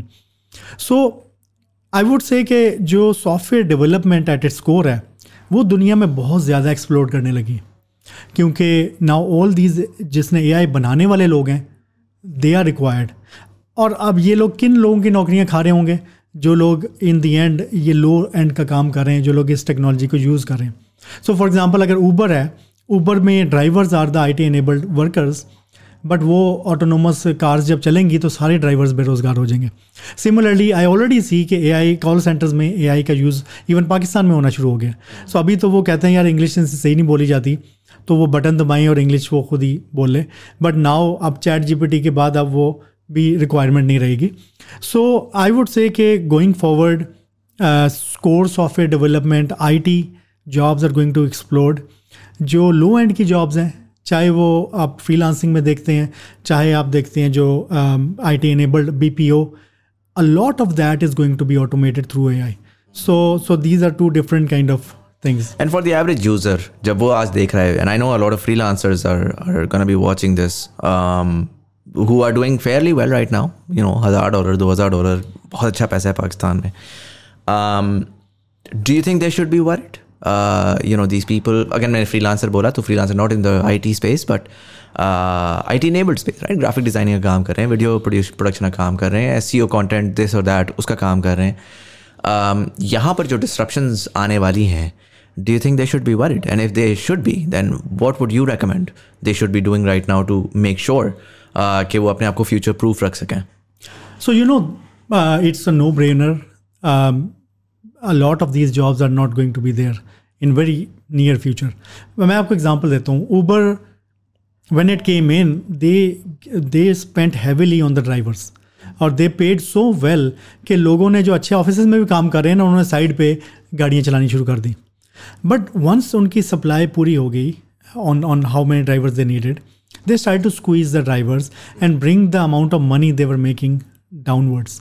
تو جو آج اوبر کا بندہ کمائی کر رہا ہے, 2 سال پہلے وہ زیادہ کمائی کرتا تھا, اور they are going to keep bringing it downwards until وہ کاسٹ زیرو ہو جائے, بیکاز ان کی پروفٹیبلٹی اوبر کی تب ہے جب یہ ساری گاڑیوں میں ڈرائیور کی کاسٹ نکل جائے, اور وہ اس کو AI کے تھرو کر دیں گے. سو سملرلی پلیٹفارمس کو لے لیں, فری لانسنگ پلیٹفارمس ہیں. پہلے ہوتا تھا کہ ایک فری لانسر نے آپ نے شروع کیا, آپ نے پھر 3 اور لڑکے رکھ لیے اور آپ ایک ایجنسی بن گئے, ایک MSME بن گئے. اس کے بعد آپ نے گرو کیا, آپ درمیانی کمپنی بن گئے, اب آپ کے اتنے کانٹیکٹس ہو گئے ہیں کہ now you start to be a good company. Now these freelancing marketplaces want to discourage making new companies. وہ چاہتے ہیں کہ آپ کی جو اینڈ ورکر ہے وہ کم سے کم کاسٹ پہ انہیں ملے. So that's why they do not allow you to create a agency now. وہ آپ سے ریکوائر کرتے ہیں کہ اپنے ہر بندے کا اکاؤنٹ بنائیں. تو اس سے ہوگا یہ کہ فری لانسنگ میں تو سپلائی زیادہ ہوتی جائے گی, اور کیونکہ ڈیمانڈ AI کے تھرو کم ہونی شروع ہو جائے گی, تو یہ آپ کی پے گریڈ نیچے آنا شروع ہو جائے گا. سو اس کے لیے ضروری کیا ہے کہ وٹ دے سے کہ future skill, real future skill is to be able to learn new things. So I think good that they are freelancing and making good money, but they should also always keep a 5 years outlook. مجھے اگلے 3 سال میں کیا نئی area میں جانا ہے جو کہ نیا ایمرجنگ ہے. سو مے بی ابھی وہ سمپل لیٹ سے کوئی BPO کر رہے ہیں, دے لک ان ٹو کہ AI کی ریلیٹڈ BPO کیا ہے. سو مے بی اس میں وہ ٹیگنگ شروع کر دیں, وہ اور کام. and slowly move into that area. So अपने आप को रीस्किल करते रहें. I think freelancing gets you entry into the market, but this is not where you should sit in your comfort zone. आपको नई नई चीज़ें learn करनी है. I think this money also enables you कि आप you can do some high-end courses and get into a formal coding. Anyone can learn coding even at later ages.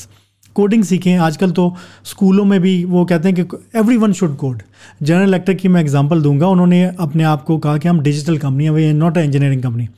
And they required from their CEO to every single person कि वो coding को सीखें.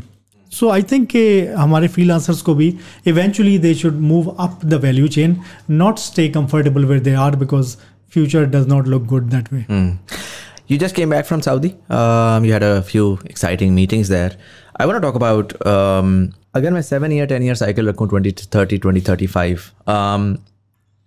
I like to look at macros and see कि यार आने वाले वक्त में क्या होगा. पहले मेरा macro ये कहता था pre ChatGPT and the AI sort of extravaganza that started recently. मेरा macro ये कहता था कि यार Europe has an aging population, average age of 49, जो कि over the next decade is going to increase even further. And as they reach 60, so that essentially means that half of their population will require old age benefits or support, and half would be working age, or even less than half because children will be there as well. And so it's a no-brainer कि वहाँ पर जो है वो immigration भी support होगी, even though वहाँ पे नेशनलिज्म एंड वो सारा कुछ फैला हुआ है. बट अगर उन्होंने अपने आप को सस्टेन कराना है तो they need the workforce. अच्छा, डिजिटल ने ये कर दिया एटलीस्ट कि उन्होंने ये कहा कि यार एटलीस्ट जो डिजिटल का काम है वो हम आउटसोर्स कर देंगे, तो हमें बंदों को यहाँ लाने की ज़रूरत नहीं है. हमारा कल्चर इम्पैक्ट होता है, हमारी डेमोग्राफिक इम्पैक्ट होती है. बट इवन उससे फर्दर ये हुआ कि over the last 1.5 year we saw certain changes with in the technology and the AI space, जिसमें आपको ये रियलाइजेशन हुई कि प्रोडक्टिविटी इंक्रीज़ हो जाएगी तो आपको शायद वर्कफोर्स की वो ज़रूरत ही ना पड़े. और वहाँ पर आपको नज़र आ रहा है कि अच्छा यूरोप का पुश इस वजह से ज़्यादा है क्योंकि यूरोप के लिए it's a lifeline, right. They need कि उनका एक जहाँ पे उनको 10 कोडर चाहिए थे वहाँ पे उनको उस पॉइंट पे पहुँचना है जहाँ पे एक प्रोडक्ट मैनेजर जो है वो 10 कोडर्स को रिप्लेस करे और वो बस AI के साथ इंटरेक्ट करके प्रोग्राम बनाए और उसको मार्केट में लॉन्च करे. सिमिलरली बहुत सारे और एरियाज़ के अंदर मैं देख रहा था कि टेस्ला का जो ऑप्टिमस 2 है, if anybody is watching it, तो it's focus towards manufacturing. And वो पहले रोबोट को इंडस्ट्री में लेकर जा रहे हैं. वो ये कह रहे हैं कि यार in a extremely volatile global environment जहाँ पर ऑलरेडी ये नैरेटिव फैल रहा है कि हमने अपनी प्रोडक्शन अपने पास रखनी है, हमने रिलायंस ख़त्म करनी है, वहाँ पर आप जो है वो ऑटोमेशन लेकर आएँ रोबोटिक्स के थ्रू और आप फैक्ट्रियाँ बनाएं और आपको बाहर से बंदे बुलाने की ज़रूरत नहीं है. जिसको देख के अब जब मैं सोचता हूँ तो मैं कहता हूँ कि यार यू नो व्हाट, लाइक हमने because these were the major economies, हमने हमेशा ये सोचा, इवन आज भी पाकिस्तान की पॉलिसी की डिस्कशन होती है तो हमें हमेशा ये होता है यार अमेरिका को परेशान नहीं करना क्योंकि सारा एक्सपोर्ट अमेरिका होता है. बट 10 साल बाद क्या हो रहा होगा, 15 साल बाद क्या हो रहा होगा, और उस 15 साल बाद के आउटलुक के अंदर again Europe is in deep recession because of the Ukraine-Russia war. US का हमें नहीं पता कि in a multipolar world how will maybe post Donald Trump in November 2024 America will react to the globalization that we've seen over the last 50 years. उस context को मद्देनज़र रखते हुए I genuinely feel like we should be looking at other markets. But when I speak to people in Pakistan, they're very comfortable. उन्होंने दिमाग में बनाया हुआ है कि नहीं यार पैसा तो अमेरिका से आता है, America is the world's biggest driver, America is the world's biggest economy, margin call वहाँ पे अच्छी है, हमारे बिजनेस केसेस बने होते हैं कि यार वो $3,000 आएगा तो हम काम करेंगे, यू नो हम 2,000 1,500 उस पर ना जाए. हालांकि आने वाले वक्त के अंदर आप आसियान को देखते हैं तो that's a $5 trillion economy, right. कुछ ना कुछ तो वहाँ पे प्रोडक्टिविटी जनरेट हो रही है जिसका आप पार्टिसिपेंट हो सकते हैं. आप मिडल ईस्ट और नॉर्थ अफ्रीका को देखते हैं, that again is a $5 trillion economy with a very low population, so they need that productivity as well. I feel like कि पाकिस्तान में we're still not future proofing ourselves in terms of going after the business. We see Indians do that very well. You go to Saudi, the Indians are everywhere, and they're selling services. Pakistanis aren't. What would you say to that in terms of diversifying your own sort of sales supply chain, particularly when you may have to take sort of pay cuts in the shorter term. Maybe you're not looking at profitability. Maybe you're making sure that let's get the foot through the door. Let's build a presence there so that 10 years later, when the markets have changed, we can actually utilize that. So interesting, आपने शुरू में बात की Europe की ageing populations की, and for the same reason Japan has asked for 100,000 programmers from Pakistan and Germany has asked for 300,000. So और ये countries traditionally they don't accept foreigners. Or interestingly, Pakistanis are not going in these countries because of the language barrier. I think China is a huge opportunity as well, but again, language barrier is a huge one. Or I don't see Pakistanis putting a lot of effort towards learning even a new language. I think just learning a language can mean so much for you. But I think ठीक है, American market is like 60-70% of the global market, so it definitely holds a strength. Even when you go into the Saudi, अगर आप पाकिस्तान से जा रहे हैं compared to America से आ रहे हैं, तो वो they rate Americans number 1, फिर British हो जाएंगे. So Pakistani Indians are like way down in the list. Same guy अगर मैं अमेरिकन पासपोर्ट में दिखा दूंगा तो मेरी सैलरी 3 times मोर होगी. सो आई थिंक उसमें वैल्यू तो है कि आपको जो एक मैच्योर मार्केट है वहाँ पे व्हेन यू प्ले और वहाँ पे आप अपनी कैपेबिलिटीज़ डेवलप करते हैं और वहाँ से फिर आप इन इमर्जिंग मार्केट्स में आते हैं. But looking at Saudi, I think it's different than anything else. It's such a huge investment they are making in the vision 2030 that even Americans and all of the West is now running towards Saudi because उनकी अपनी मुल्कों में उतनी growth नहीं है. And what they're doing is so futuristic. और AI की authority को खुद जो है उनके MBS is leading the charge himself. That shows कि वो how serious they are into it. So those countries that are investing into AI, China, Saudi, of course America is always going to be there, are the places to be right now. ठीक है, आप आज जाएंगे तो today you may not have a huge opportunity. आपको वहाँ जो लोग आज जा रहे हैं तो they are going at opportunity cost because opportunity cost there is lower, but 5 साल बाद जो opportunity है they want to cash in on that. So I think yes, even Dubai से comparison में अभी वो लगता है कि इतनी business maturity उधर नहीं है, but I think it's fast improving. दुनिया में काफ़ी सारे बिजनेसेस हैं वो अपने हेडक्वार्टर्स कम अज़ कम रीजनल हेडक्वार्टर्स मूव कर रहे हैं वहाँ पे. And there is a policy of Saudization, so you can't just like sit in Pakistan and do business in Saudi. You have to be there. But as long as you are willing to make that kind of commitment to the Saudi, I think it's easier as well. वहाँ का जो एक इस्लामी culture है, I've still seen कि वो लोग पाकिस्तानियों की इज़्ज़त भी करते हैं. आई थिंक मैंने देखा कि शायद मिलिट्री की वजह से थोड़ा सा वहाँ पे काफ़ी उनका सारी मिलिट्री पाकिस्तान से रन होती है. So there people really respect Pakistani people. और जो रिलीजियस एफिनिटी है, Pakistanis love to go there as well. सिर्फ 2-3 घंटे की ट्रैवल है. आई थिंक ह्यूज रीज़न इस वक्त जो ये ओपनिंग है ये शायद 2-3-4 साल की है बस. इसके बाद जितने इंडियंस वहाँ आ चुके होंगे तो we will lose it as we lost Dubai. I wanna talk about Indians and I wanna talk about the culture of work culture that they bring in with them. And I've really tried to understand why that's so. And this is something जो कि आप किसी भी IT वाले बंदे से बात करेंगे, किसी IT प्रोफेशनल से बात करेंगे तो वो उस चीज़ को वेट करेगा. पाकिस्तानी नवाब है, राइट? सो किसी भी कंपनी के अंदर, किसी भी जॉब पोजीशन के अंदर आप चाहे मलेशिया में कर लें, बहुत सारे पाकिस्तानी हैं. a lot of people might not know this, but a lot of Pakistanis are going to Malaysia these days. There's a lot of opportunities for jobs there. Dubai में भी यही सिचुएशन है. मैं एवरेज किसी पाकिस्तानी को उठाता हूँ, मैं उससे पूछता हूँ कि यार दुबई में ये अपॉर्चुनिटी है, काम करना है. वो कहता है जी कितना पैसा है? वो कहता है यार कम से कम 20,000 दिरहम हो तो मैं आऊँगा, वरना मैं पाकिस्तान में 2.5 लाख रुपये लेता रहूँगा.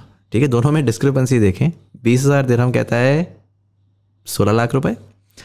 पाकिस्तान में मैं 2.5 लाख रुपए लूँगा, लेकिन मुझे पाकिस्तान की कंफर्ट से नहीं निकलना.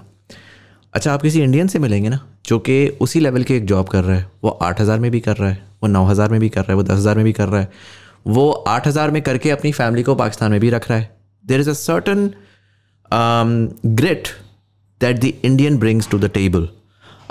पाकिस्तानी जो है वो कहता है जी मुझे मिनिमम पाकिस्तानी नवाब है.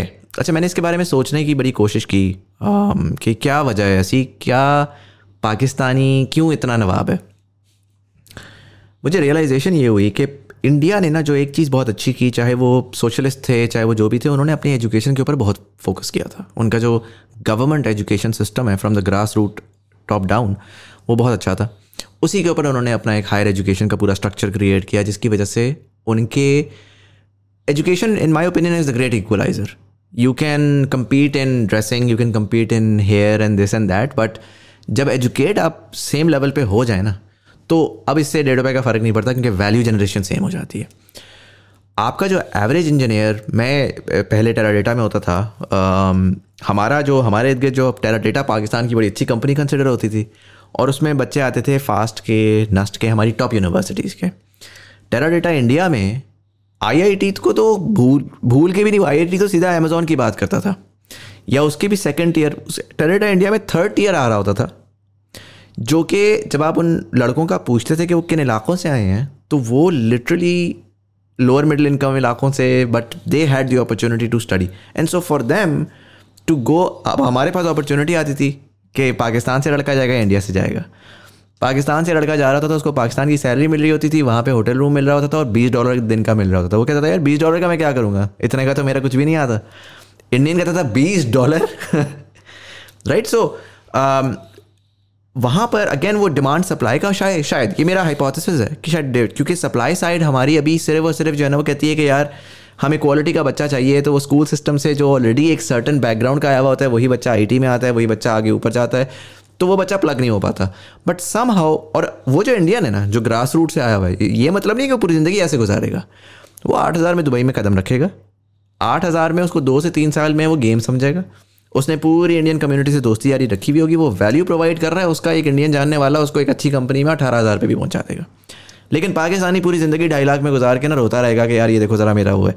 And that's not just with in the scope of individuals working. This is also happening in the business side as well, where they're constantly worried about कि यार मुझे, क्योंकि पाकिस्तान में हमारी एक सर्वाइवलिस्ट मेंटालिटी ऐसी है, हो गई है कि हमें फ़ौरन पैसा चाहिए, प्रॉफिट चाहिए, क्योंकि मैं टाइम नहीं लगा रहा, मुझे इतनी मार पड़ी हुई है.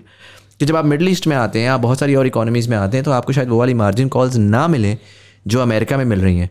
लेकिन आप घुसें तो सही, आप फारिग बैठने के बजाय आप अपॉर्चुनिटी तो निकालें. आप एज अ बिज़नेस ओनर, अगर आपकी सारी की सारी जो प्रोजेक्ट की कॉस्ट वो पेरोल में जा रही है, तो it is not a wasted time. You are creating networks and relationships that again, like you mentioned, will help you benefit 5 years from now. But वो मिसिंग है. What are your thoughts?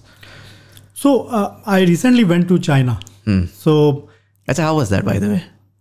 Mind-boggling. I mean, I'm like, मैं Shenzhen गया, felt like a futuristic city where we're at, and I think West से तो वो बड़े आगे निकल चुके हैं already. अच्छा. Yeah. I mean, and the people as well, not just the infrastructure.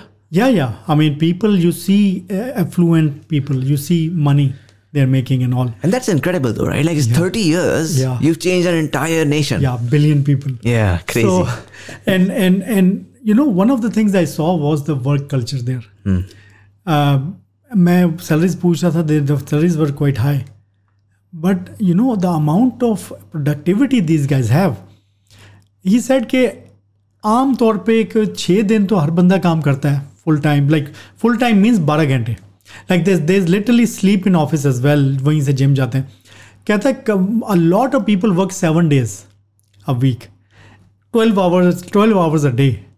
No nation on earth can compete with that, you know. Yeah. So they come with that work culture and take over everyone because they have this en masse उनकी populations में ये, और ये उन्होंने बनाया through their massive companies. जो service sector उनका था, उसने इन लोगों को ट्रेन किया. 30 साल पहले ये लोग इतने कोई प्रोडक्टिव नहीं होते थे. एक टाइम पे तो नशेई लोग, हाँ, ओपीएम का, हाँ. Yeah, but you just see the transformation. So the possibility is definitely there. Yeah, but then आप इंडियंस को देखें, so Indians are not as मेहनती तो नहीं है, मगर उनमें you know they don't have that kind, उतना एटीट्यूड नहीं है जितना पाकिस्तान में. تو دیر لائک اس کو کہتے ہیں سر جھکا کے کام کرتے ہیں. سو گلف میں آئی ہیو سین کہ یہاں پہ ذرا سر جھکا کے کام کرنے والے کی ویلیو زیادہ ہے. Yes sir kind of a mentality کہ ٹھیک ہے. تو اس سے ہوتا ہی ہے کہ میں اس سے ٹیکسی والے سے بات کر رہا تھا, ابھی آئے ہوتے دبئی میں, تو سعودی کی بات ہو رہی تھی. ہی سیڈ کہ یار انڈین جو ہے نا وہ اس کو ڈرائیور لوگوں نے گھروں میں رکھے ہوئے ہیں, وہ 2 تھپڑ بھی مار دے گا نا تو وہ چپ کر کے برداشت کر لے گا. اب یہاں تو سارا پٹھان ہے ٹیکسی ڈرائیور, وہ کہتا ہے ہم تو ہو نہیں سکتا کہ وہ تھپڑ مارے تو میں 2 نہ ماروں. تو وہ والی ایک مائنڈ سیٹ ہے جس میں وہ سر گرا کے جب کام کرتے ہیں. کسی کو اس نے 10,000 روپے لے کے آیا دبئی میں یا سعودیہ میں, اور پھر اس کو 7,000 جاب پے کٹ کر دی. He'll still stay as you said, but he will slowly make his way, or expat community will make sure کہ eventually he gets into a network and longer term میں he makes a good money. Pakistani جو ہے وہ ایک تو I think کہ work culture ہمارا mature نہیں ہو سکا, because we don't have massive service companies in Pakistan جنہوں نے ایک پروفیشنلزم ڈیولپ کیا ہو, جس میں آپ کو ٹھیک ہے ایٹیچیوڈ ہونا از ناٹ بیڈ, بٹ اس کے ساتھ پروفیشنلزم ہونا and looking at a longer term opportunity, کہ being career oriented instead of like short term mindset. تو آئی تھنک کہ آئی وونٹ سے کہ ایٹیچیوڈ is a bad thing, but that combined with short term thinking can become a problem. اور وہ پاکستانیوں کا مسئلہ یہ ہے کہ we think money all the time. ہماری ہر ڈیسیجن منی بیسڈ ہوتی ہے, whereas if we make decisions based on our career, کہ میں نے اچھا سعودیہ میں بڑی اپرچونیٹیز ہے بٹ فرسٹ میری لینڈنگ وہاں پہ نہیں ہوگی بڑے پیسے پہ, تو let me make a strategic decision تو وہ انفارچونیٹلی پاکستان میں ابھی اتنا انڈرسٹینڈنگ نہیں ہے. ہاں, وہ پیسے کے بجائے ویلیو پہ اگر فوکس ہو نا تو ویلیو آپ ایک بڑی اکانومی میں نکال ہی لیتے ہیں آخر میں, اور اس کو پیسے میں کنورٹ کرنا اتنا ڈیفیکلٹ نہیں ہوتا. آئی ریمبر لاسٹ گورنمنٹ میں اوورسیز بڑا ایکٹیو تھا منسٹری, تو انہوں نے کوئی وہ کیا MOU سائن کیا with Saudi and regarding domestic workers, اور انہوں نے کہا جی ہم نے ڈومیسٹک ورکرز کا کوٹا جو ہے وہ بڑھا دیا ہے. تو اس کے کامنٹ سیکشن میں گیا, ٹریبیون یا ڈان کی اسٹوری تھی, کامنٹ سیکشن میں گیا تو پاکستان اچھا تو اب ہم گھروں میں جا کے کام کریں گے, اچھا تو یوں ہوگا, اچھا تو وہ. I find that very odd, right, because you look at Philippines and they've created an entire industry out of domestic workers. آپ یورپ کو سنتے ہیں تو یورپ میں اس دن دیکھ رہا تھا ورلڈ اکنامک فورم کا, the number 1 job growth over the next 20 years in Europe is care giving, is old age caregiving. If I was in Pakistan, I would be creating 10 nursing homes. Quality کا ان کو میں train کرتا, کیونکہ مجھے پتا ہے یہ سارے کے سارے بچے جو ہیں وہ یورپ میں لینڈ کر سکتے ہیں, کیونکہ وہاں پہ بوڑھا آ رہا ہے, اس بوڑھے کو انسان چاہیے جس کو سپورٹ کر سکے. بٹ انفارچونیٹلی ہماری جو پرٹیکولرلی اس طرح کی سروسز والی ہوتی ہیں, ہمارا وہ ہوتا ہے کہ یار ہم کیوں کسی انسان کو دوسرا وہ کریں, اینڈ وہاں پر پھر اپرچونیٹی لوز ہوتی ہے, یا تو آپ بہت پڑھے لکھے ہوتے. بٹ نان دی لیس مجھے یہ بتائیں کہ for a lot of young people, for a lot of young companies, they're very much stuck, they're very enterprising. The good thing in Pakistan is that you created a youth. آپ نے کہا نا ٹک talk وغیرہ کو دیکھ کے down side شاید یہ ہو سکتی ہے کہ وہ مٹیریلسٹک ہو گئے, بٹ اپ سائڈ یہ ہو گئی ہے کہ اب وہ کہہ رہے ہیں یار مٹیریل تو چاہیے. سو اب وہ جو شاید گریٹ ہے, وہ جو ہے نا اسٹریٹ اسمارٹنس, وہ whatever it takes mentality, وہ آہستہ آہستہ آنا شروع ہو گئی. ایٹ لیسٹ نوجوانوں میں مجھے اب نظر آتی ہے کہ وہ کہتے ہیں کہ سر بتائیں کرنا کیا ہے, کسی نہ کسی طرح پہنچ جائیں گے مار کھا کے. مسئلہ اس میں یہ ہے کہ زیادہ لوگوں کو اس کی وہ سینس نہیں ہے, particularly focus in the IT side of things. وہ یہ کہتے ہیں یار ٹھیک ہے میں پیسے, میں نے فری لانسنگ کی ہے, میں نے نا $500 خرچ کیا, میں 2,000 کما رہا تھا, میں نے 10, 15, $20,000 کما لیا, اب میں کیسے گرو کروں, میں کیا اپنے جیسے 4 لڑکے ہائر کر لوں, یا میں ویب سائٹ کا ہی ویٹ کرتا ہوں. سو I am at the whim of a platform, and if the platform allows me to grow, I will grow. I can't do anything, right? That's not how things work for the IT industry. They went and they made opportunity, and then they solved that problem later on. Today, if there is someone who has a small sort of agency or small software house, let's say وہ gaming میں کام کر رہے ہیں, یا وہ web 3.0 پہ کام کر رہے ہیں, so on and so forth, how do you begin to build opportunity? آپ اگر سعودی گئے تو what was the first step? What was the road map کہ یار اچھا میں US سے کام کر رہا ہوں, میں یورپ سے کام کر رہا ہوں, سعودی اٹھ رہا ہے. How would Syed Ahmad begin to solve that problem when you don't have the network, you don't have the again the funnel to create that opportunity? How would you begin to do that? So I think سب سے important چیز ہے, میں جس بھی university میں جاتا ہوں بچوں کو بھی بہت اس بات پہ I try to tell them to travel. घर बैठ के पाकिस्तान बैठ के कुछ नहीं, आप you can not understand the market sitting back home. Unfortunately Pakistan में ट्रैवल को ऐसा लग्जरी समझा जाता है कि it's a lot of people question कि अच्छा तुम गए हो तो क्या कुछ लेके आए हो, you know, whereas travel used to be a source of learning since a long time. So I think first of all we started to go in the market. There we found a big event, leap होता है वहाँ पे, और वहाँ पे एक there was a delegation being taken by PSCB, तो वो we just went in with them, a small booth ले लिया वहाँ पे just to understand कि यहाँ पे लोगों की सोच क्या. And we went there, और वहाँ पे जब छोटा सा वो स्टॉल लगाया हुआ था तो we were surprised at the level of traffic, at the size of things, at the level of interest and requirements these people had. And we saw an opportunity clearly. जब आप अपनी आंखों से opportunity देख लेते हैं, it's different than कि कोई आपको बता रहा है. So then we understood कि yes, Saudi has a big potential. But we also understood a few other things. We understood कि सऊदीया में bigger is better की एक mindset है. अनलाइक अमेरिका जहाँ या यूरोप वहाँ डिफरेंट है. यहाँ पे ब्रांड्स को प्रेफर किया जाता है, यहाँ पे लोकल कनेक्शंस को प्रेफर किया जाता है. So it was we understood local dynamics. Next year we and we knew कि हम ज़्यादा मार्केट्स पे फोकस नहीं कर सकते एज अ कंपनी अनलेस हम जब IPO करेंगे तो then we will have a more kind of a bandwidth. But we kind of focused on a couple of markets. America तो हमारी की मार्केट है, नॉर्दर्न यूरोप है, बट वी सेड के Saudi is going to be a strategic market. That means के हम अपनी सारी इन्वेस्टमेंट्स को चैनलाइज करेंगे अपनी की मार्केट्स में. So next year we took a very big stall in the LEAP. It was the largest stall, Pakistani stall in LEAP, और I think that created a good presence in there. वहाँ पे काफ़ी सारे हमारे इस तरह कनेक्शंस बने because they looked at us as a good established company. और वहाँ पे हमें बहुत अच्छी लीड्स आई, यू नो, कुछ places like King Saud university या Saudi Space Commission and likes of that. And from there we got some, I would say, some initial business as well as some very good connections.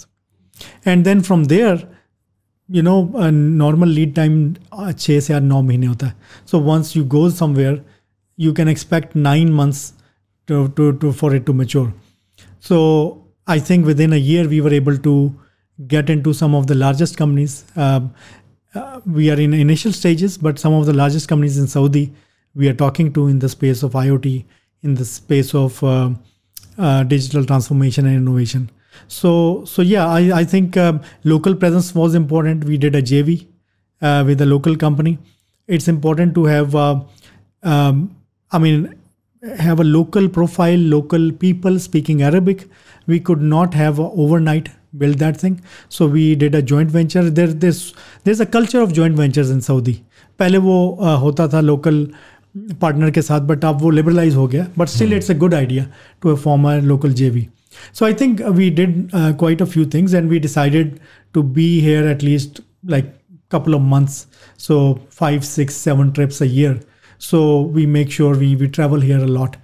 Nothing can compare to a face-to-face connection. And that's what our companies miss a lot. They, you know, for a long time हमारी companies बड़ी cozy बैठी रही पाकिस्तान में. Post Covid जब अब काफ़ी local market और inflation की वजह से बहुत डाउन हो गई, now a lot of Pakistani companies are going out and we see ये लीप जैसी कॉन्फ्रेंस में 300-400 कंपनियां आई होती हैं, not a stall, just to visit as well. So you would say that the number one thing you would say is to identify conferences as a starter.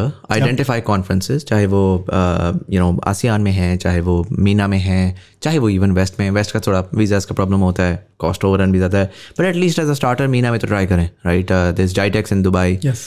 There's a leap in Saudi. My understanding is next quarter में there's another leap coming in as well. March में, right? So go there. Even if you're not looking at a stall, maybe you're not that big at the moment. I think even just going there as an attendee, meeting people, if anything, अगर आपका जो तो एक होता है ना कि network, एक होता है कि आपको इकोसिस्टम समझना कि यार हो क्या रहा है मार्केट में. मैं जो बेचने की कोशिश कर रहा हूँ शायद वो इस वजह से नहीं बिक रहा बिकॉज मैं शायद 2 स्टेप्स पीछे हूँ, और उन 2 स्टेप्स को अगर मैं समझ लूँ तो मैं उसका होमवर्क करके next year I can do better. So these trade conferences probably is number 1 for people for that growth. I think वो डिजिटल डेफिनेटली एक अच्छी अपॉर्चुनिटी थी कि वो बिल्कुल ही जिसने कुछ नहीं कर सक रहा वो घुस तो जाए, बट लॉन्ग टर्म पे face to face connections are incredibly important. We're at the 1 hour 33 minute mark. I'm gonna wrap this up. I do want to talk about the future outlook of the IT industry. Again, we've been hearing about this 10 billion, 20 billion, 30 billion, 150 billion number for quite a bit. अगर मैं realistically कुछ build करने की कोशिश करूँ तो 150 billion इस वक्त इंडिया का नंबर है IT सर्विसेज का. Yes, they started way before us and both in terms of policy, economics and as well as business.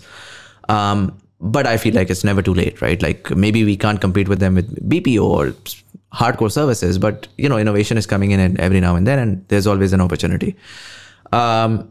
उस कॉन्टेक्स्ट में अगर मैं इकोनॉमी के साइज़ को देखूं या मैं पॉपुलेशन के साइज़ को देखूं तो मैं डिवाइड बाय 7 कर लूं तो मुझे कम से कम $22 बिलियन की तो अपॉर्चुनिटी नज़र आती है कि जो कि मैं कहता हूं कि यार मार्केट पाकिस्तान कैप्चर कर सकता है अगर मैं सिर्फ इंडिया को कॉन्टेक्स्ट में लेकर आऊँ. उस 22 बिलियन के लिए मैं इसको राउंड ऑफ करके 20 बिलियन कर देता हूँ तो मुझे रफली अगर मैं $3,000 पर हेड काउंट के हिसाब से लगाऊँ तो मुझे रफली 6,66,000 इंजीनियर चाहिए जो कि मैं बेच सकूँ, जो कि मेरा रॉ मटेरियल है, राइट. और 6,66,000 में चूँकि चर्न बहुत हाई है, particularly people moving abroad, and we did talk about कि ठीक है ऑटोमेशन होगा, AI होगा, but still over the next decade that still slowly going to happen. And so I would say कि मे बी 20-30% जो है वो शायद आपका मुल्क छोड़ के चला जाए जो top of the line talent है.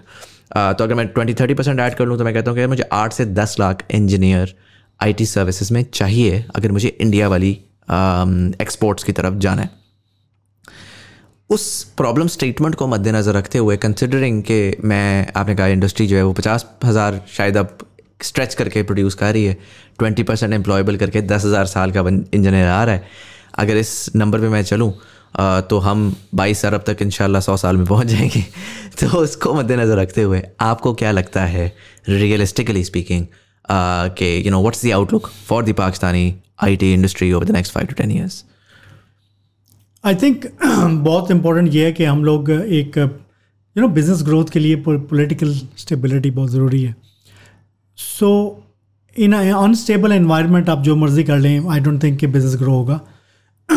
So I think on that level तो विल वेट एंड सी कि कब पाकिस्तान में पॉलिटिकल स्टेबिलिटी आए and we start to see some decent growth like 50 or 100% growth per year. I think 200 to 300% growth possible है. अच्छा, in a single calendar year? Yes. Okay. And that I say is because a lot of people have moved their businesses abroad. A lot of people have found other ways of doing business, and if you provide right kind of incentive structure, people will quickly come back. I remember जब news आ रही थी STZ बनने की और सारा कुछ, I found so many companies. कोई वियतनाम में किसी ने पूरा सेटअप बनाया हुआ है एंड इज़ लाइक कि अगर ये STZ बन गया तो I just move all of my setup to Pakistan because वहाँ पे मेरे कस्टम्स के वो इश्यूज़ नहीं होंगे जो मुझे अभी होते हैं. सो आई थिंक कि पोटेंशियल तो है, but one of the biggest issues is skills. आजकल मार्केट में एक डिबेट चल रही है, डिग्री चाहिए या स्किल, डिग्री इंपॉर्टेंट नहीं है. आई थिंक एक बड़ी गलत डायरेक्शन में हमारे मुल्क में ये बात चल रही है. There are few influencers who are insisting कि डिग्री ना करें. I think it's a wrong message to give. A balanced message is always good. The fact of the matter is कि if you want to be an engineer, if you want to do something, you want to do something big in your career in 5 to 10 years time, you should have some kind of a good engineering degree like coding and all. But fact of the matter is Pakistan cannot produce 200,000 undergrads, अगर आप इतनी जल्दी scale करेंगे तो फिर quality और गिर जाएगी आपकी.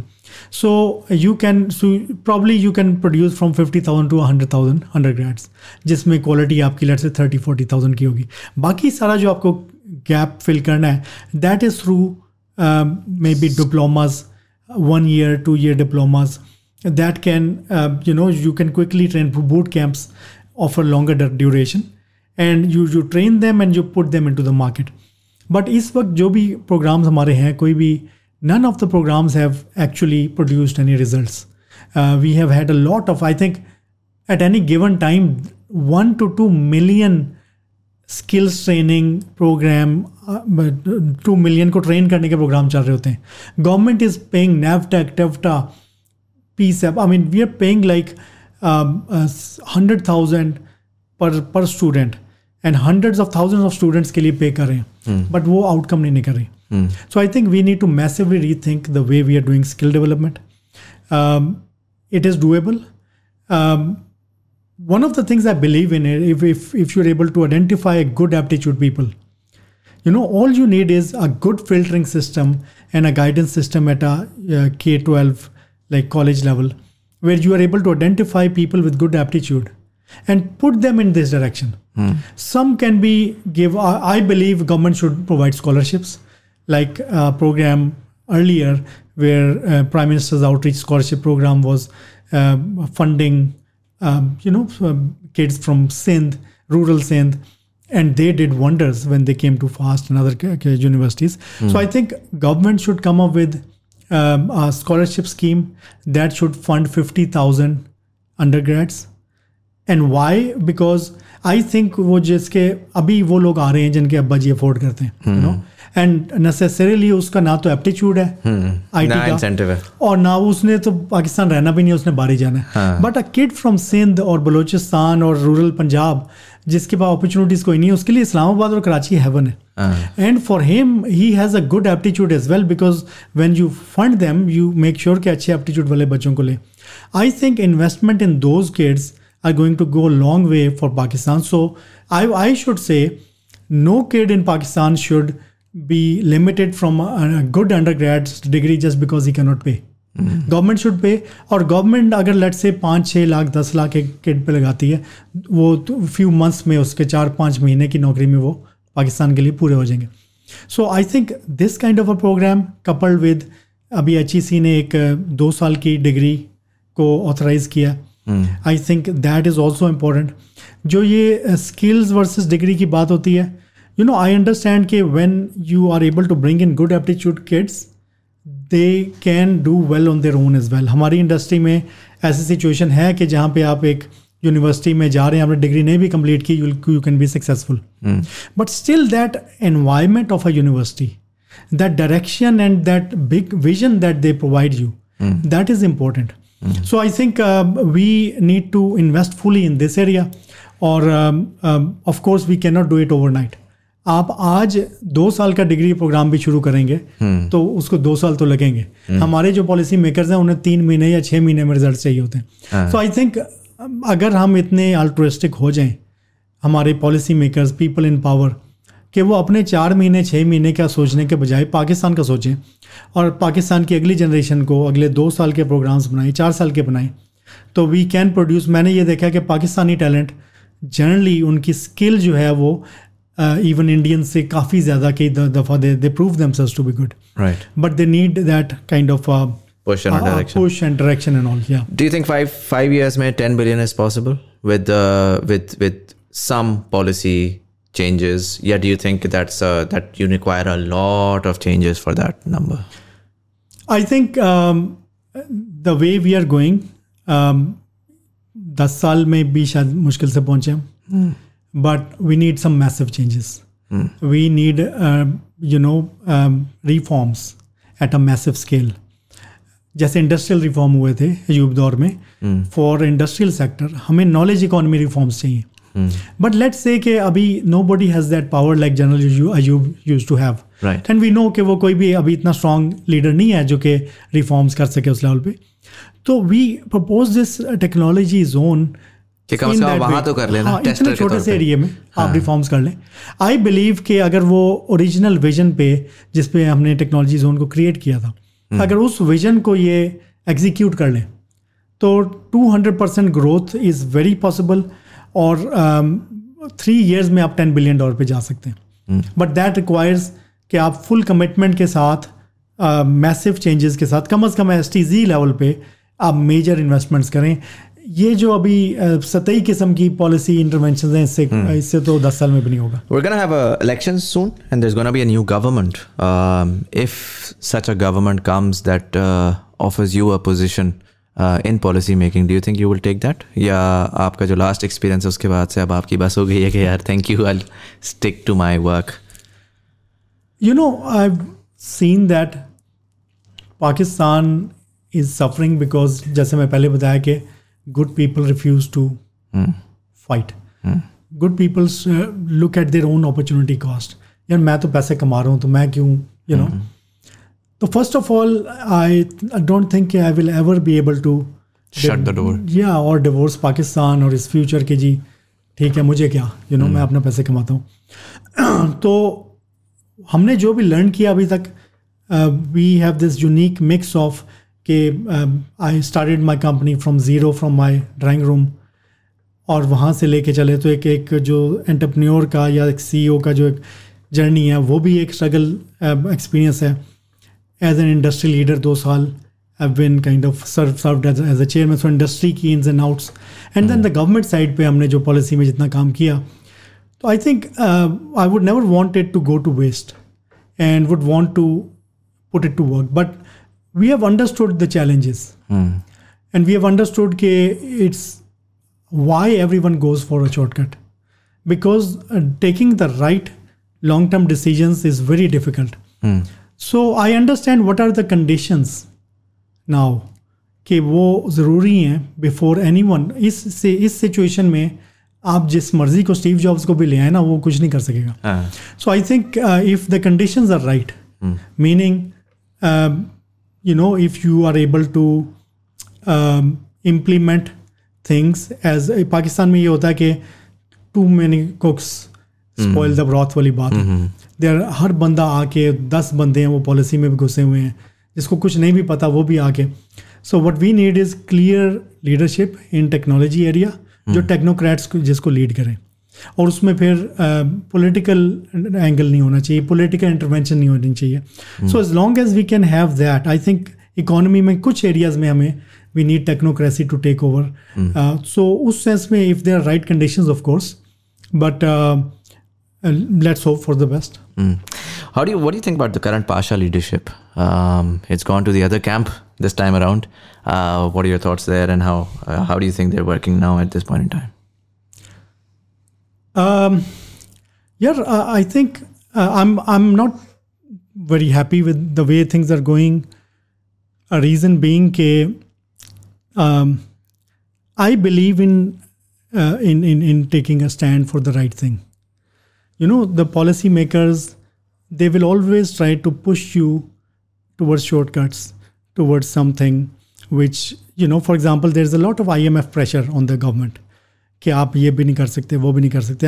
I have actually seen کہ IMF, مجھے تو لگتا ہے کہ وہ کمیٹڈ ہیں کہ پاکستان کے IT سیکٹر کو گرو نہیں ہونے دینا. So of course whenever there is policy recommendations کا ٹائم آتا ہے تو there are pressures and government refuses to listen to you, and that is the time you need to take a stand and you need to commit to results, but based on solid interventions. یہ نہیں ہونا چاہیے کہ آپ کہیں کہ یا جو دے رہے ہیں تو وہ لے لو, بعد میں دیکھیں گے, پھر مکر جائیں گے وہ کہ رضا آپ نے یہ نہیں کیا تو اس لیے نہیں ہوا. تو آپ لاسٹ ایئر دیکھیں -0.5% گروتھ ہوئی. Who is responsible for that? اس سے پہلے 23% تھی, اس سے پہلے 47% تھی, مائنس میں کیوں آ گئی؟ اب آپ you go around and ask, ہر بندہ ایک دوسرے کے اوپر فنگر پوائنٹنگ کرے گا. بٹ اس وقت وائی نو باڈی ٹوک اے اسٹینڈ کہ بھائی آپ یہ جو غلط پالیسی انٹرونشنز کر رہے ہیں, آپ ٹیکس آپ نے کمٹمنٹ کی ہے 25 تک کی, and you are now putting in these taxes, آپ نے STZ میں آپ نے یہ کر دیا وہ کر دیا. سو وہ اسٹینڈ مجھے نہیں نظر آیا.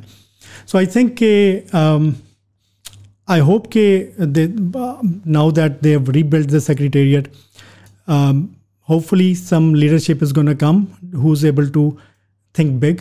Right now I think big thinking I don't see. I don't see کہ جہاں اسٹینڈ لینے کی ضرورت ہے وہاں اسٹینڈ لیا جا رہا ہے, اور just go along with the people in power. اس نے جو کیا, you know, photo ops and all of that. I think Pakistan needs need a much kind of a stronger voice, much bigger vision to take it forward. छोटे मोटे reforms, छोटी मोटी intervention से काम नहीं चलेगा, हमें बड़े रिफॉर्म्स चाहिए. और बड़े रिफॉर्म्स जो हैं वो दोस्ती यारी में नहीं चलते, उसमें आपको बहुत. Do you think जो अगले इलेक्शन होंगे उसमें every time I see the Pasha elections I generally see कि यार वो एक इस्लामाबाद रावलपिंडी के कैंप इकट्ठा हुआ होता है, एक लाहौर का. लाहौर के तो खैर वो आपस में ही लड़ते रहते हैं तो कभी कंसोलिडेट ही नहीं हो सके. अनफॉर्चुनेटली लाहौर के IT इंडस्ट्री में जितनी पॉलिटिक्स है, ऑनेस्ट टू गॉड, वो जो TV ड्रामाज होते हैं ना उसमें इतनी नहीं मैंने देखी. लेकिन एक कराची की साइड से कंसोलिडेट होती है. क्रॉस कंट्री जिसमें हम कह सकते हैं कि एक ड्रीम टीम अगर बने और वो आके जो हमारे सामने जो थॉट लीडर्स हमें इमर्ज होते हुए नज़र आते हैं IT इंडस्ट्री में, हमें 10 Pearls की लीडरशिप है, सिस्टम्स की लीडरशिप है, इस्लामाबाद में जो हिस्टोरिकली लीडरशिप रही है, वो एक पेज पे आती हुई क्यों नज़र नहीं आई? क्या वजह है कि हमें अगेन सिस्टम्स की लीडरशिप कभी मुझे पॉलिसी मेकिंग की उसमें नज़र नहीं आई, 10 Pearls की मुझे नहीं नज़र आई. ये लोग हैं, इनके स्टेक्स हैं, इनका डायरेक्ट रिज़ल्ट है. ये क्या पीछे से बैठ के करना चाहते हैं? They don't want to come into the limelight, क्या हमें खप होगी? क्या वजह है कि वो हम ड्रीम टीम को एक जगह पे नहीं देख सकते जहाँ पर, क्योंकि आप देखें बड़ी सिंपल सी बात है ना, IT टेक्सटाइल इंडस्ट्री बड़ी पावरफुल है पाकिस्तान की. वो जो कहते हैं सस्ती गैस चाहिए मिल जाती है, सस्ती बिजली चाहिए मिल जाती है.